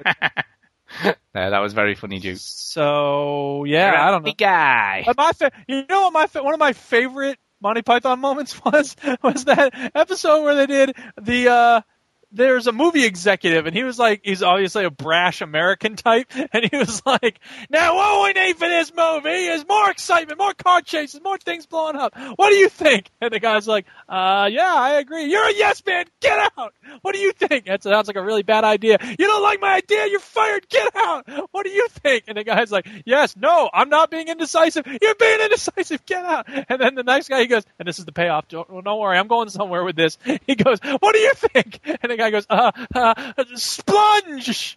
The guy goes, did he say splunge? Yes. What does that mean? It means I like it, but it may not be the best idea, but I'm not being indecisive. Oh, I agree. All right. What about you? Yes, splunge for me too. That's the stupidest thing I've ever heard. Get out. It was just really weird and random and loud. So, hey, guess who liked it? There you go. Guess who has 2 thumbs and liked that sketch? I'm pointing at myself with my thumb. We know. That's what was going on there. Okay, thank you for explaining that, Duke. You're welcome. But yes, thank you, Sean. the picture there, dude. I know he does. Yeah. He's so descriptive. He's so descriptive. But yes, thank you, Sean, and apologies again for forgetting to read it out last week. But I have done it now. He thought that I'd got sort of upset with him taking the mickey out of my accent, but don't worry, I'm used to that, so it doesn't bother me in whatsoever. So yeah, we're used to that here in Australia. Yeah, I bet you can't guess who the next email's off, can you? Bet you've no idea. No, how did you guess? I don't know how you got that. So quick as well. It was impressive. Awesome. Yes, it is, in fact, from... I don't know why we say his name like that now, but it is kind of funny. Yeah. Makes me feel weird. Yeah, well, you are weird anyway, so that's fine. Fine. Anyway, here we go. It's called Heavy Rain, Chinny the Diva, George Michael, A Public Restroom, and Peter Pan, Neverland Forever. That sounds like a great start to this email. It does. That sounds like a stag do. Here we go. Chinny truly is the Britney Spears of the new generation. That's it. That's all he says. That's his first statement. What do you guys think about the Xbox indie Minecraft ripoff Castle Miner Z selling over 900,000 copies? Really? Yeah, apparently so. Yeah. That's kind of cool. Is it any good? I don't think that's the one I played. I played the Total Miner Forge or something like that. I played. Yeah. But they all just were much of a much. They all blended into one another. There was a Castle Miner. Yeah, Castle Miner Z was the one with the zombies as well, wasn't it? It had zombies in it. That's what the Z stood for. It must be good if it's all that, man. Yeah, well, I don't know. It does all right. It was all right. It was just like Minecraft with zombies, basically. Sounds good to me. Yeah, can't beat Minecraft, can't beat the zombies. Mix them together. What do you got? Minecraft with zombies. Exactly. 9Z. So yeah, I don't know. I think good luck to the person who made it. They made loads of money. Good on them. What do you think of certain developers on Darksiders not getting mentioned in the credits? Really? Yeah, I hadn't heard about this. Well, that sucks. They should be credited. Yeah, I think they should be. I mean, even if unless they didn't want to be credited, maybe, you don't know. No, I think if they've left the company before the game's published, then they should still be credited if they've had involvement in making it, regardless of however they left. Yeah. Yeah, I think that's wrong, but it seems to go on an awful lot, doesn't it? Especially in the game industry. They almost seem to have their own sort of employment laws and stuff in the gaming industry, and they can do whatever they like to people and make them work as long as they want and, treat treat them like shit, basically, on the whole, from what you can get. America. Yeah, it's not great, is it? It's not great, but I don't know. It feels like they need some sort of regulations going on, or, you know... Regulations? What the hell kind of commie shit is this? But it almost... Don't you know the free market always knows best? Yeah, but I mean, it's interesting. You, Duke, complain about, you know, what goes on in third world countries and all this and the other. And don't get me wrong, I realise these guys aren't on the breadline or anything, or earning a couple of cents an hour or whatever to do what they're doing, but they're still mistreated, in my opinion. Oh, of course they're mistreated. I mean, maybe I haven't made it clear enough, but yeah, I totally have I totally have a big beef with the way workers get treated in the first world too. Yeah, but I mean, the gaming industry in general, because it's a bit like, I mean, I started off my career when I first started was a chef, and it was readily accepted that you would work 70 or 80 hours a week as a normal week and get paid for 40. That was just the way it was. Ridiculous, like the unpaid internships a lot of kids have to put up with now. Yeah, but that was just the industry. I mean, it has changed a little bit since then, I guess. I don't think it's exactly the same, but it feels like game development companies are in that place at the moment where they think they can get away with whatever they have. Well, they don't just think, they obviously can get away with it. Who's going to prosecute them? And here's the other thing, and I hate to be like this, but it's true. When are gamers going to stand up and go, we demand that you treat your workers right? Oh, because they'll listen to us. Nope. Yeah, but we're not going to do it, though, are we? Because we're going to go, I want that game next week, not in 2 months' time. See, and that's what depresses me about it's not just the industry, don't get me wrong. I'm not trying to let the industry off the hook. But if the press took more of an interest in this, I think it could have more of an effect. But the press is only interested in how great are the graphics, when does it come out, what are the Metacritic scores, you know, all that stuff. Yeah, and I mean, even that stuff, I mean, we've talked about this before, but even all that, they almost have the workers over a barrels, and I guess as well, to a certain extent, the publisher has the developer over a barrel as well, and that sort of pushes the developers' management to push their workers even more, because they're going, you know, they want it all ways, though. They want it to come out yesterday, but they also want it to get great scores on Metacritic, and you can't have everything, can you? Yeah. You know, because if you want it to come out quicker than it should do or needs to, then something's got to give, hasn't it? You know, either the quality's going to go down because they're rushing it, or things are going to get missed, and then they're going to not get that great Metacritic score. Stuff takes time. Quality takes time. That's all there is to it. Yeah. I don't know. They just... And I guess as well, I mean, there's that many games coming out all at the same time that, you know... It's hard. It's hard to keep up it's hard. It's hard. It's hard for us as gamers to keep up, but it's also hard for the developers. Problems, man.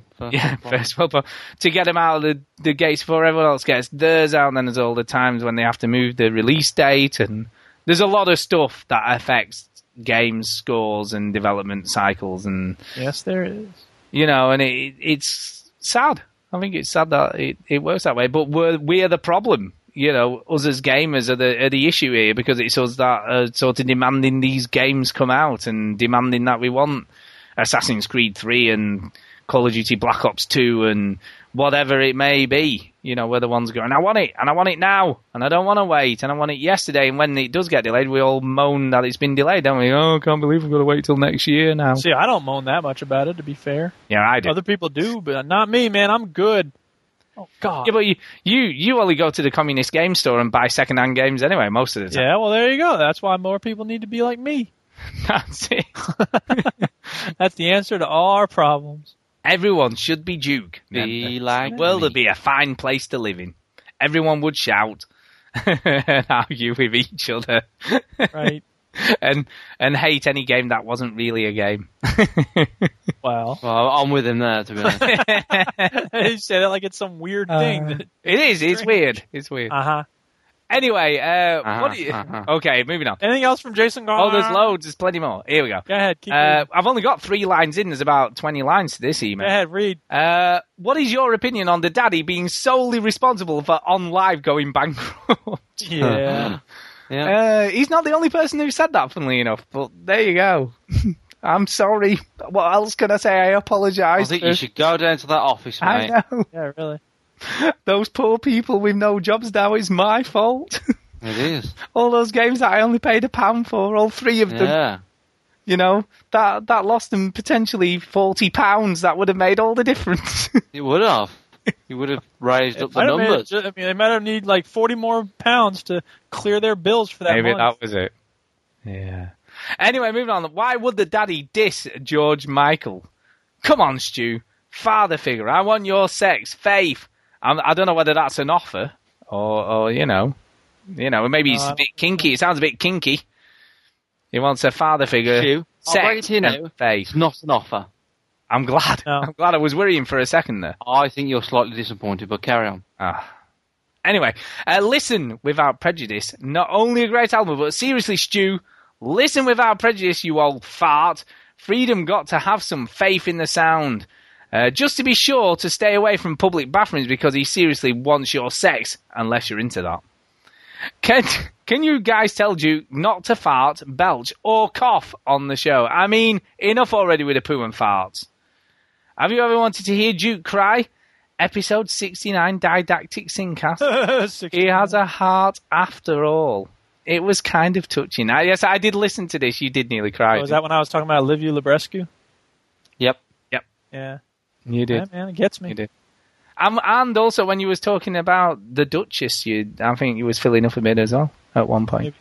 Maybe. Yeah. I'm just a big squishy teddy bear. Yeah, underneath all that. The big secret is Duke's not really a very angry person in real life. Underneath all that shouting, he's really... That's the thing, man. And you know what? We got 2 more weeks until school starts again.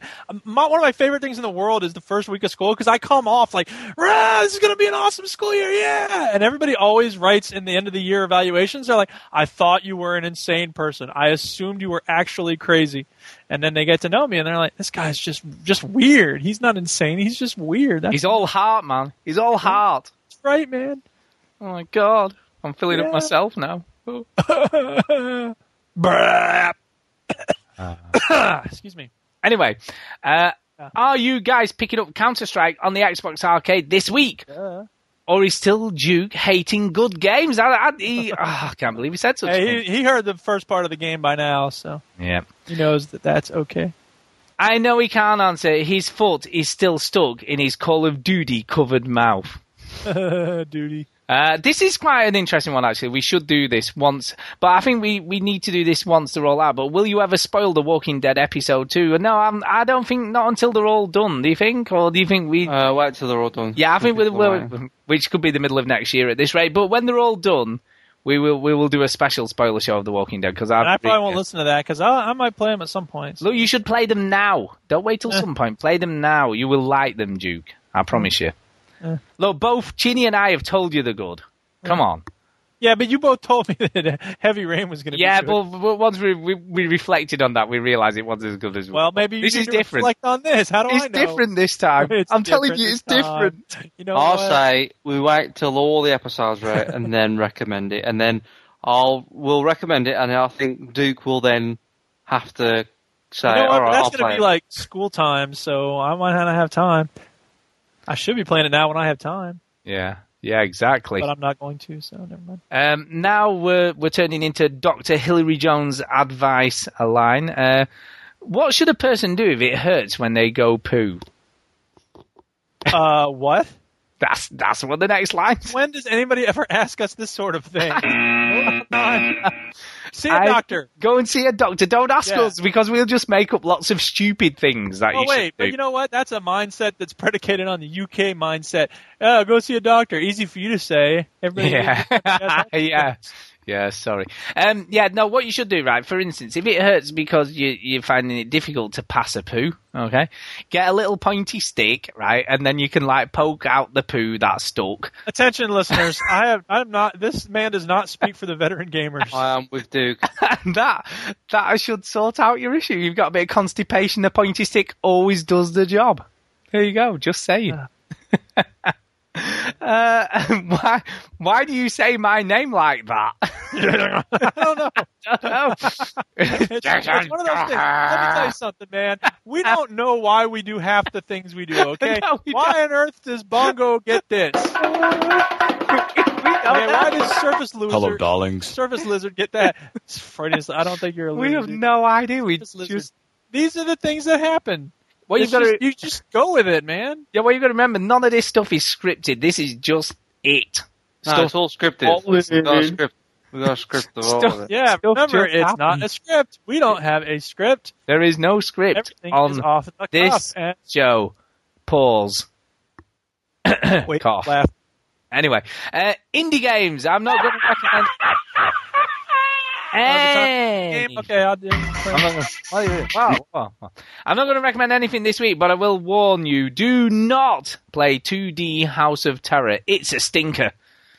Summer of Arcade was shit, so I made my own. Spelunky, the sexy Rayman Oranges. Next up, I'm getting El Shaddai and the Orange Box, all of which are downloadable on Xbox Live for less than $20 each. Now, that is one hell of a Summer of Arcade. Such great games, every one of them. I know I'm going long here, but this is important for listeners to know.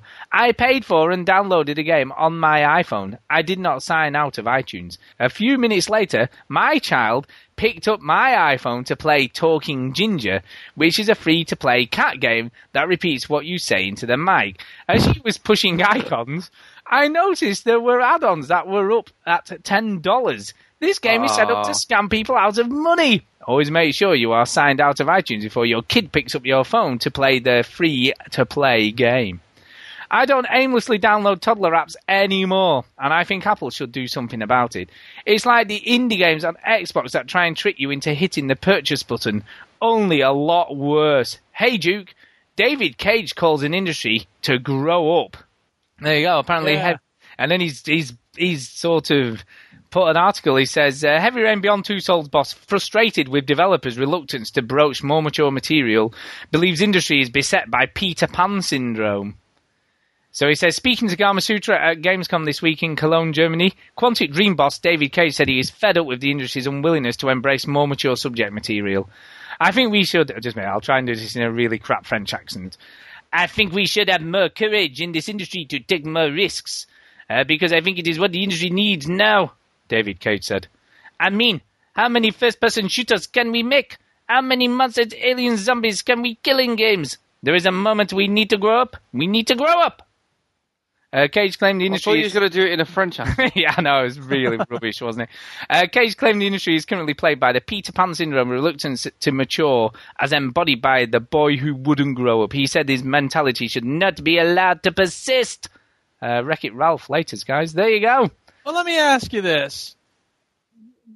Why is it that first-person shooters are necessarily connected to the notion of immaturity? I mean, don't get me wrong.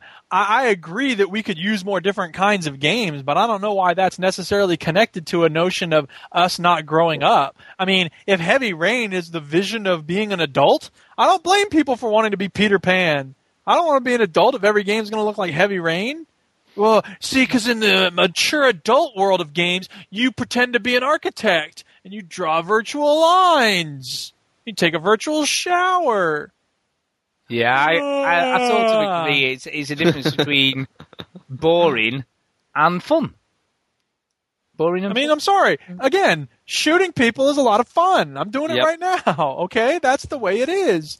And you can be... and again, I'll give him credit for trying to expand the kinds of games we have. You know, like I say, Myst and Riven are two of my favorite games of all time.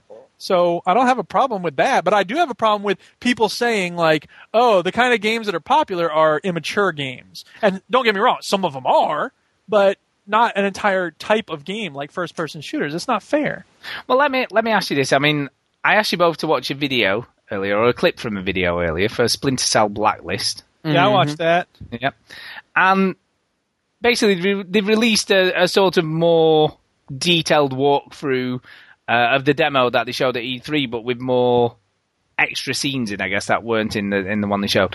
One of those scenes involves you as Sam Fisher sticking a knife in the neck of a captive and sort of basically moving the analog stick to twist the knife to get information that you need. Yep. Yeah. I think that's too much, honestly. So what makes it too much? It's gratuitous with no real... Is that the only way you can get information? I don't know. Well, I agree, but let me ask you this. Is it more gratuitous than... I mean, isn't there something at the beginning of the last kind of Splinter Cell game where you're like smashing someone into a toilet? Yep.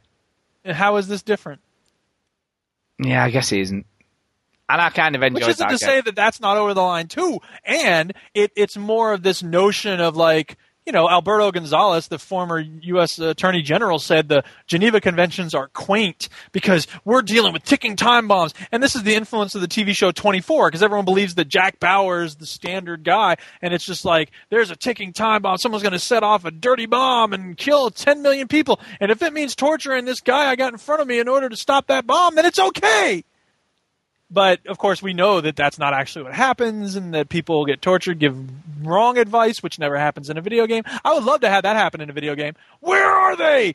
I'm never going to tell you. Where are they? And twisting the knife, and the guy goes, oh, okay, they're in the village to the north. They're actually in the village to the south. Instead, he wastes 2 hours going to the north. Meanwhile, the people in the south kill 200 people. That would be an interesting video game. Hey, look, you got wrong information from torturing someone. What do you know? Maybe it's a good idea. That's a good idea, Duke. It is a good idea. You should write that down and keep it for yourself. Damn right. Maybe you could. I got too busy writing my book. Then you could then incorporate L.A. Noir facial recognition features into it. And I think this terrorist is lying to me. You've got to decide whether he's lying or not. Or You can tell he's lying because he just pulls a massive face and looks around so obviously when he's lying. Maybe they should have had the knifing in L.A. Noir, and then when he doubted someone, instead of just shouting, he could have pulled his knife out and stuck it in the neck. You know what? For how schizophrenic Carl Phelps was, that's probably not out of his reach. It could have happened. Yeah. No, I mean, talking about this, I mean, I don't think it's too far away from what's been Conviction done, and you know, we can't really say much because in every game we kill thousands of people. Yeah. So, sticking a knife in one guy, is it that much different to shooting another guy in the head? I think it depends how. It makes it. It's a bit more personal, isn't it? It's less sort of distanced. Does that make sense? Because like when you're just shooting AI characters, it's one thing. When you've got a dude on the floor who's screaming because you've got a knife stuck in his neck. The only real thing I worry about, and I think this sort of plays into that, Stu. The thing that bothers me about games is that and I recognize this is true about myself too. Each time you kill a virtual dude, there's a little bit of your natural empathy that goes away a little tiny bit. Now, it doesn't go away. I mean, if you were to kill a real person, your natural empathy is going to go down significantly. You know what I mean? If it goes down a unit of 1 for each virtual person you kill, or 1/100th of a degree, it would go down 100 points if you killed a real person. You know what I mean? So once you're in war and you've killed 20 people, you're going to have a sense of, I mean, I assume, I have no idea, this is what I've heard from combat veterans, that you have to become numb to it, and that's sort of what happens. And I think there's a tendency for that to happen more if you're sort of right up front with it, like you're saying, Stu, you're actually doing it with your bare hands, than if you're using a gun to shoot a virtual character who's 100 yards away or whatever it is. And I don't think that's a huge problem. I don't think we're breeding murderers because they're losing empathy left and right. But I do think that the closer we are to it, the more it becomes something that's kind of fun because it's like, yeah, I can do it and it's exciting. There's a danger that can lead people to sort of lose their empathy in the real world, because we've talked about how games sometimes cross over. You play Burnout Paradise or Driver San Francisco, and then you get in an actual car. Depending on how long you've been playing the game, you can still be in that mindset of like, yeah, drive crazy, right? That's true, because I've been playing Driver, and I've been trying to shift out of my car. Get into other people's heads. Yeah, and then crash out cars as fast as you can. I don't get very far. It has to be. It's harder to shift into people's minds. The game makes it look so easy, but anyway, I mean, so I don't. Again, it's not a horrible concern. I don't think it's something that I'm, watching young people for. But I do think the point I would make is that everybody needs counteracting things in their life. You know what I mean? Like, just as you can't spend all your days watching the news and being depressed about stuff. You have to occasionally look at cute puppy dogs and flowers and stuff too. And the same is true about, virtual violence. Like, you have to go once in a while and go look at the consequences of real violence to remind yourself, oh, wait, this is what war really is. This is what violence really does to people. Sure. I remember playing Call of Duty World at War, right? And I had a break in between playing it. And I went and watched Saving Private Ryan. I was in a bit of a war mood. Interesting. Right? And I came back to play the game, and I was like, I feel killing the people in the game felt different. To when I was killing them before. It's interesting. And I was like, I don't want to kill these people, really. Because there's one scene in that film that just kind of gets me. And I'm like, I really don't want to play this. So I stopped playing it. Yeah. And came back to it the next day. So you kind of forget. I mean, you play the game and you don't think you're killing people because you're not. You know it's a game. So, but when you realise, well, this was a real war. People really died. Yeah. It kind of hits you. So I stopped playing the game. And the other thing, this is the last thing I'll say about it, is that in these games, most of the time, you are an American or someone from Western Europe who is going up against someone of Middle Eastern descent or West Asian, South Asian, whatever. And they're terrorists, and they're usually Muslim, and there's this whole sort of reinforcing idea of, and this is true about Far Cry 2, and I said it last week, I think, the notion that everybody of this certain background that you see in a game is going to be completely illogical, hell-bent on destroying and killing everything you care about, no way to reason with them or deal with them as, rational human beings, and the only thing you can do, the only thing these people understand, Stu, is torture, so of course you have to do that. Yeah. And it's just, and again, it's not as though people who play these games are immediately going to think that, but it's one more element in the equation in our heads as to how the rest of the world operates. And again, all I will say is, we should have counteracting balances that we then go out and maybe read a book written by somebody from Pakistan or something, or watch a documentary film about, these places so that we don't get our whole view about the rest of the world through these games. Yeah, and I think that's the other issue, potentially, is that you're right. I mean, it just becomes a stereotype that everyone believes to be the case, you know what I mean, as a result of being influenced by seeing it that way. I did put this out there and asked sort of people what they thought. Is it a step too far? Should it not? Should this be in the game? Is it fine to torture people in games? I don't personally like it that great. Knife Party 2381 said, I don't think so. I think it's great when games are more brutal. I'm really excited for Blacklist. So I am as well, so I can't say a lot. Yeah. And I mean, I'm giving these grandiose speeches about the dangerous effects of violence while I'm playing Fallout 3 and shooting people through the head, or New Vegas, rather. So, yeah, there's a little hypocrisy there. Yeah, and David Amalan on the Facebook said, nah. That was that? Yeah, I agree. Nah. So I don't know. I just think it was a bit too much for me. I mean, I must admit I did enjoy smashing the dude's face into the toilet in the first game, and it was quite contextual. You could smash people into tables and lockers and pieces of wood and windows. And tables are fine, but using a knife on them, I don't know. It just seems a bit. That's the limit. Yeah, and then there's that, you can choose whether they live or die. That's your moral decision. Do you kill them, or do you leave them with a really bad wound on the neck, which will probably bleed to death anyway? They may live if they're very, very, very lucky.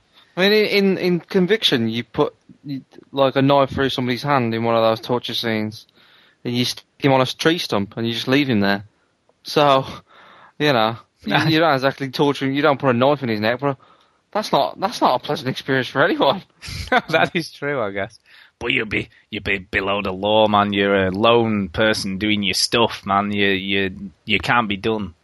Do you reckon people will play that scene in Conviction and go, God, they're so tame, these video games now, compared to what they are these days? Yeah, probably. Soon it'll be like, in 10 years we'll be doing the podcast, and it'll be like, come on, really, like drinking someone's brain through his intestines? Isn't that going a little too far?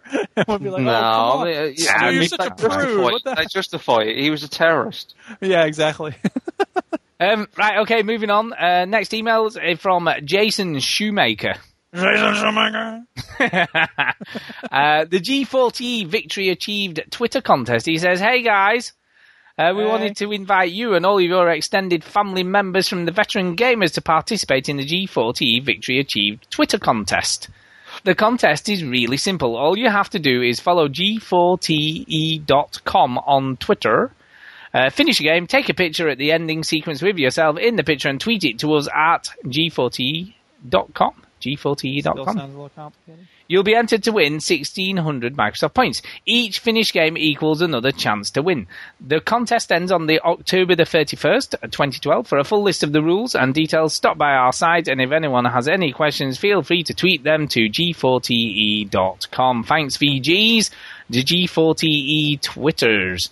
The official rules, in case you need them, you must be 18 years or older. You must follow g4te.com on Twitter. The title of the game, in case it's not obvious, must be included with your tweet. You must be included in the picture you send to us. You refers to your face. Attention, no pictures of willies or bums will be accepted. Man. What if you have got a massive cock on your face? Unless of course, your name is Willie and or bum. Your entries will be retweeted throughout the community so people can send you virtual congratulations. Games must have a definitive single-player campaign with an ending. No sports games, arcade, board games, or any game that does not have a definitive ending will be accepted. Ask at g4te.com on Twitter if you have any additional questions. Well, thank you very much for that. That's very kind of you. Go get yourself some prizes, people. Actually, I'm just about to finish Azura's Wrath. I think I'm only about an hour off the end. So I can photograph myself with the ending credits of that, can't I? Does driver count? I guess if it's got a campaign. Story. And it's not a sports game, is it? It's not sport. Well, it's racing. Yeah, but it's not really. It's got a campaign, hasn't it, with a story? It's got a story with a detective. Yeah, it's got a story. I think that would count. Final one tonight. This is the final email from SLH. Susan, we like HAPPBYRTHDAY. And she likes us because the email's called Some Love. Aww. It is called Some Love. Oh. She says, "Hi guys. Hi. I don't usually email, probably because I do tend to go on with myself and I'm better when limited to 140 characters or less on Twitter. But after listening to last week's show, I decided to send you some Twitter. Some love. Hit it! Well, perhaps not so much to Stu because he doesn't need it. Oh. But Chinny and Duke have both come in for some serious bashing lately on the iTunes reviews. Hey man, I can handle it. I know. I'm sure you don't need me to tell any of you, but do not change a thing. Carry on ranting, slurring, being negative, hilarious, and above all yourselves, because personality and honesty are what make your podcast stand out. Yay. I don't always agree with what you have to say, as you don't always agree with each other, but I respect the thought and passion that goes into your opinions. If we wanted pointless positivity and sponsored yes men, we'd be listening to something else, and I guarantee we wouldn't be enjoying it half as much. Much love from SLH, still giving you 5 stars. Oh, thanks for that. Thank you, SLH. That is good. It's also true. Else, we are passionate. That is what we are. But honestly, right, I don't really care if people agree or disagree with me, you know, because that... Well, I do. I don't care if people agree or disagree, but I do want people to like the show. Like, I don't want the show to be something people don't enjoy. So, I mean... Granted, that guy sounds like he was a real negative dude who reviewed us last week or the week before. Yeah. So, I mean, whatever. I'm not going to take that, crying at the end of the day. But, I did. I cry every week after we finish recording. Yeah. I cry before each week. Actually, I found something, right? I found something out tonight that I didn't know already. And listeners, you should think yourself lucky if you ask me, because Duke has to listen to himself while he's recording. You know what I mean? But that's because I had to hear the sound effects, so yeah. Yeah, but, I like the sound of my own voice, so it's okay. Yeah, exactly. Yeah. Jeez. It's no wonder Duke isn't crying. Maybe that's why he's so negative, because he hears himself. Who knows?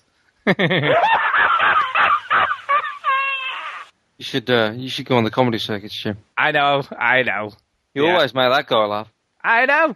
Always. But no, it's true. Look, we are what we are. We say what we think, and if people agree or disagree, it doesn't matter, because hopefully it'll, give some people something to debate about. Shut your mouth. I like the thought that someone is shouting at the radio or whatever they're listening to us on and going, "That's bollocks, you're talking shit," or whatever, because I kind of like that idea. I want people to write into the show. Yeah, exactly.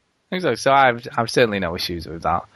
But thank you, Susan. That's very kind of you. So let's do some quick Facebook and Twitter stuff. Do you want to be my friend on the Facebook? Do you want to be my friend? Oh. Basically, I only really want to highlight one Facebook, and it's from. No, sorry, you can't highlight one Facebook. Facebook is a website that has millions of users. You didn't let me finish. I only really want to highlight one Facebook entry. You see, you didn't let me finish. Thank you. Yeah, I'm sorry. I spoke too soon. My bad. You did. Which is from Mr. Miyagi, 1984. And he says this, just listen to episode 136. Don't listen to the negative review, Duke. You tell it like you see it. If you don't like something, you explain why it's a piece of shit. Loving the show. Makes my weekend. Cheers, Mr. Miyagi, 1984. Yeah. Yeah. You tell him, Duke. Yeah, you tell him how it is, man. That's right. Yeah, why don't you Shut tell up, what you everybody really disagrees with me. So, yeah. So, there you go. So thank you very much for that. It's very kind of you to say. So there you go. Thank you. Yay. And yes. Good night, Shington. There will be no encore. Twitter it. No one rocks like. Looks at the back of his guitar. Springfield. Hit it! Saw a pretty girl just the other day. She winked and she smiled, walked across my way. I couldn't figure out just what to say, so I twittered it. Twittered it. And you know, soon we'll have listeners, maybe we already have some, who have no idea what that song's about. So there's a story there, trust me. You're going to have to go listen to some of the older shows to find out what the story is, but it's worth searching for. Yeah. Oh, wait, no, it isn't. Nope. Yeah. Anyway, go ahead, what do we got? Let's do these. CFox27, she said, at Veteran Gamers UK, very impressed with Chinny's Bond knowledge. Oh, thank you. Yeah. I'm not going to get interrupted by stupid sound effects. And that guy is as well. Yeah. Oh, God. Ask me a Bond question, Stu. Who was the villain in Octopussy? Don't know. Some fucking clown, probably. That was the one with the circus and the eggs. Jason. Yeah. Yeah. I don't know who it was. I know there was a circus in there, and there's these eggs, and that's the one with Pussy Galore in it. And it was like, we got some eggs, and that was it. That was the whole film. Done. Was that it? Yep. Okay. About 73, I think it was made. Roger Moore. Whatever. I'm bored now. Let's move on. I'm boring myself. I'm not surprised you're boring me. I'm joking. It was a joke. Okay, it was a joke. I get it. The David Tripney, he put Duke in hospital with bladder infection. So, yeah. I know. You know, I'm glad he's all right for Did this you predict week's the show. future? Yeah, how are you What does feeling? that mean? What are you talking about? How are you feeling, Duke? I'm fine. What the hell? Look, it's just he did do a link to the story. Yeah, there is a story that goes with this. Is there somebody else named Duke? Yep. Are you ready? Are you ready for this? How are you feeling, first of all, though? Are you feeling better? Yes, I'm fine. Prince Philip in hospital with new infection. After being treated for a bladder infection in June, the Duke of Edinburgh, 91, is back in hospital with it's a different Duke.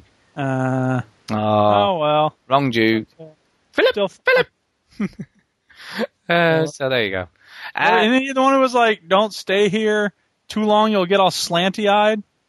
Oh. Or was that someone that's else? Probably him. That's probably something he'd say. Yeah. Yep. Oh, stay classy. Yeah. Anyway, Greg DeLacy said, great show even if you don't like hybrid. Surprisingly fun. #. Yeah, I told you. He likes hybrid. Told you. Hey, more power to him. Now that the matchmaking's working, maybe I'll give it another try. Yep. But I don't think I'll like it. Bousey said, at Veteran Gamers, thanks for the singing pep talk. Just rocked out to Aqua's Barbie Girl and feel great now. What? I have no It's idea. the week of the incomprehensible Twitters. It is. Chinny, Chinny, Mike Chinny the Diva said, Stu, I told you downloading all those games for £1 would fuck over on live. Hope you're proud of yourself. # deep time. Right. I've been told by 2 Chinnies now that I've been... That's the way you feel, Diva, like the flaws sit. Do we know who's doing that? I have no idea. I'd rather not know. I don't want to know. Because I just think it's funny. Mike Vasey said, at Chinny the Diva and at Veteran Gamers UK, ha! I feel like I'm talking to an imaginary friend, but that's the first thing I thought of too. Lol. So he agrees that it was my fault. Yeah, Alan Bennett, Master Zulu said, woohoo! Modern Warfare 3 playdate. Yeah. Yay!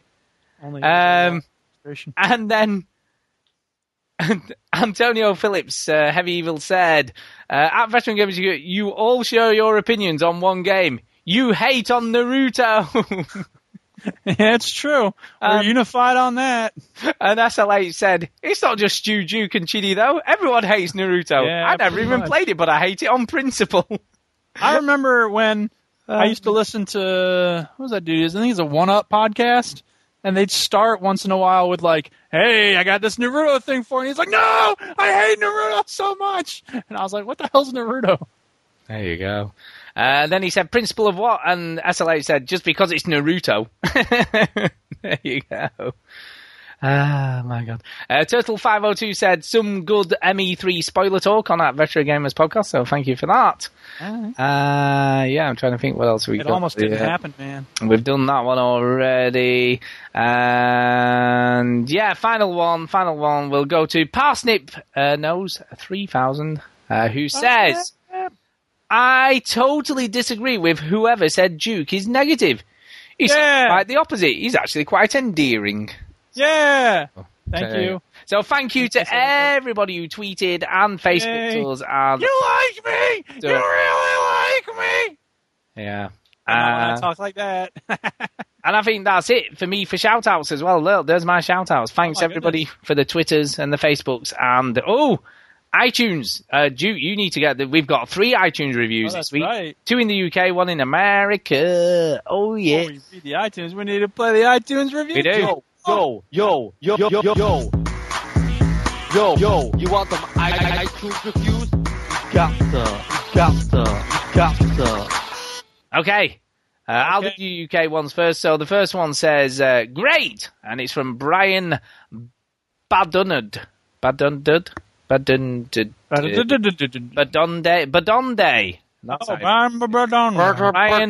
Badunde. 12785. There you go. Eventually, I pronounced his name. Thank you for that cool name. And he just says, read the title. 5 stars. Great. There you go. That's it. End of. And the second one's from the Lather, which is just says a smiley face. So no words, just smiley face. 5 stars. And he says, gonna keep it short and sweet. Brilliant. So thank you very much for those. Thank you. Yay. And that's it for shout-outs from me. Duke, any more from you? Yes, I have other shout-outs. Here, let me quit out of iTunes so that it just doesn't have that cluttering up her computer. Hang on, I got to scroll all the way down here. All right, I thanked everybody for the COD Playdate. Next week, we're playing Counter-Strike Global Offensive on the Xbox and on Steam, so pick which one you want to play on if you have both of them. Otherwise, play the one that you have it on the thing. We have no new members. Boo. We have no new VG Hub members. Boo. But people should still check out VG Hub. If you like this podcast, there is another site you should check out, which is called VGHub.net. And on there, you find a bunch of links to other video game podcasts, similar in vein to ours, but different in the way they're delivered. Some have all kinds of sound effects. Are for old people. Some talk about Too many, RPGs. some people say. Come on now. Some might say that. No one says that. And of course, you have links to great forums. You don't have any other friends. So check it out, VGHub.net. It is a great starting point for your podcast discovery. Verbal Rob is a giant. He knows what it means. Duff Stuff is a beast on Global Offensive. And GH Rocker, thank you for the Futurama sound clip. And that's me done. Jenny, go. Brilliant. Ginny. I'll shout out Duke this week. Hey. He did a video. Oh, that's right. And I watched it. Yeah. And it was fun. It was good. It was a road trip video of him going across the America. East Coast. Yeah, I was just going to do that. America. Yeah, and that moment you mentioned where Duke was talking about in the Didactic Syncast, and he was very happy about meeting Diane, his wife. The moment where she sings Wu-Tang Clan is in the video. That very moment. Yep. She's not singing. And what up? Wait a minute though. He did go. Christian Bale. Just a minute. He did go to McDonald's though. I did see. Oh it. yeah. Yeah. Christian Bale is Welsh. You should have known that. Oh, yeah, Christian, we were going to call you out on that, you idiot. Well, it's not the first time I've been called an idiot for not knowing about actors. What do you mean he's English? What do you mean he's not American? What the hell is that about? He's a good actor. What? All I said was I didn't know he was British. That's it. You're British? What? What's going on? I got some sort of crisis of identity. Like, How dare you, everything Duke? I thought I knew was wrong. How dare you not know every British person in the world? How dare you? Call yourself a movie critic. Tell it. I don't remember calling myself a movie critic. Whatever. Never I'm glad you like the movie. If anybody hasn't seen it, on the phone, check it out. Call yourself? I don't know. Anyway. That's it anyway. That's me for sure. And in that regard, I should have known, I suppose. So. I feel like I know Duke's crazy extended family now. That's right. Yeah. Although, maybe I should say this off the air, but no, I'll say it on the air, because he meant it as a jest, so it's okay.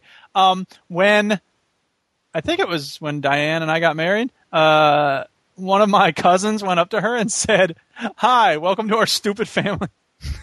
There you go. I think he was just referring to you, Duke. Yeah, well, probably. Everybody who's watched the video, welcome to my stupid family. Yeah.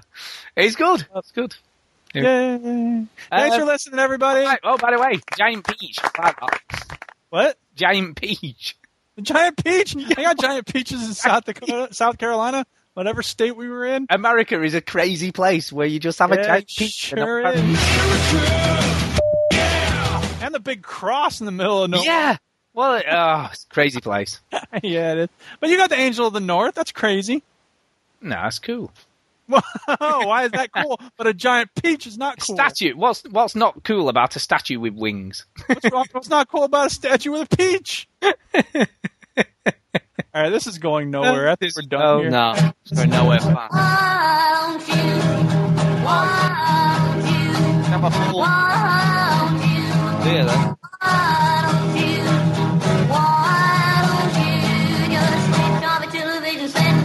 Something less boring instead. Sitting at home, watch TV, burning up smoke.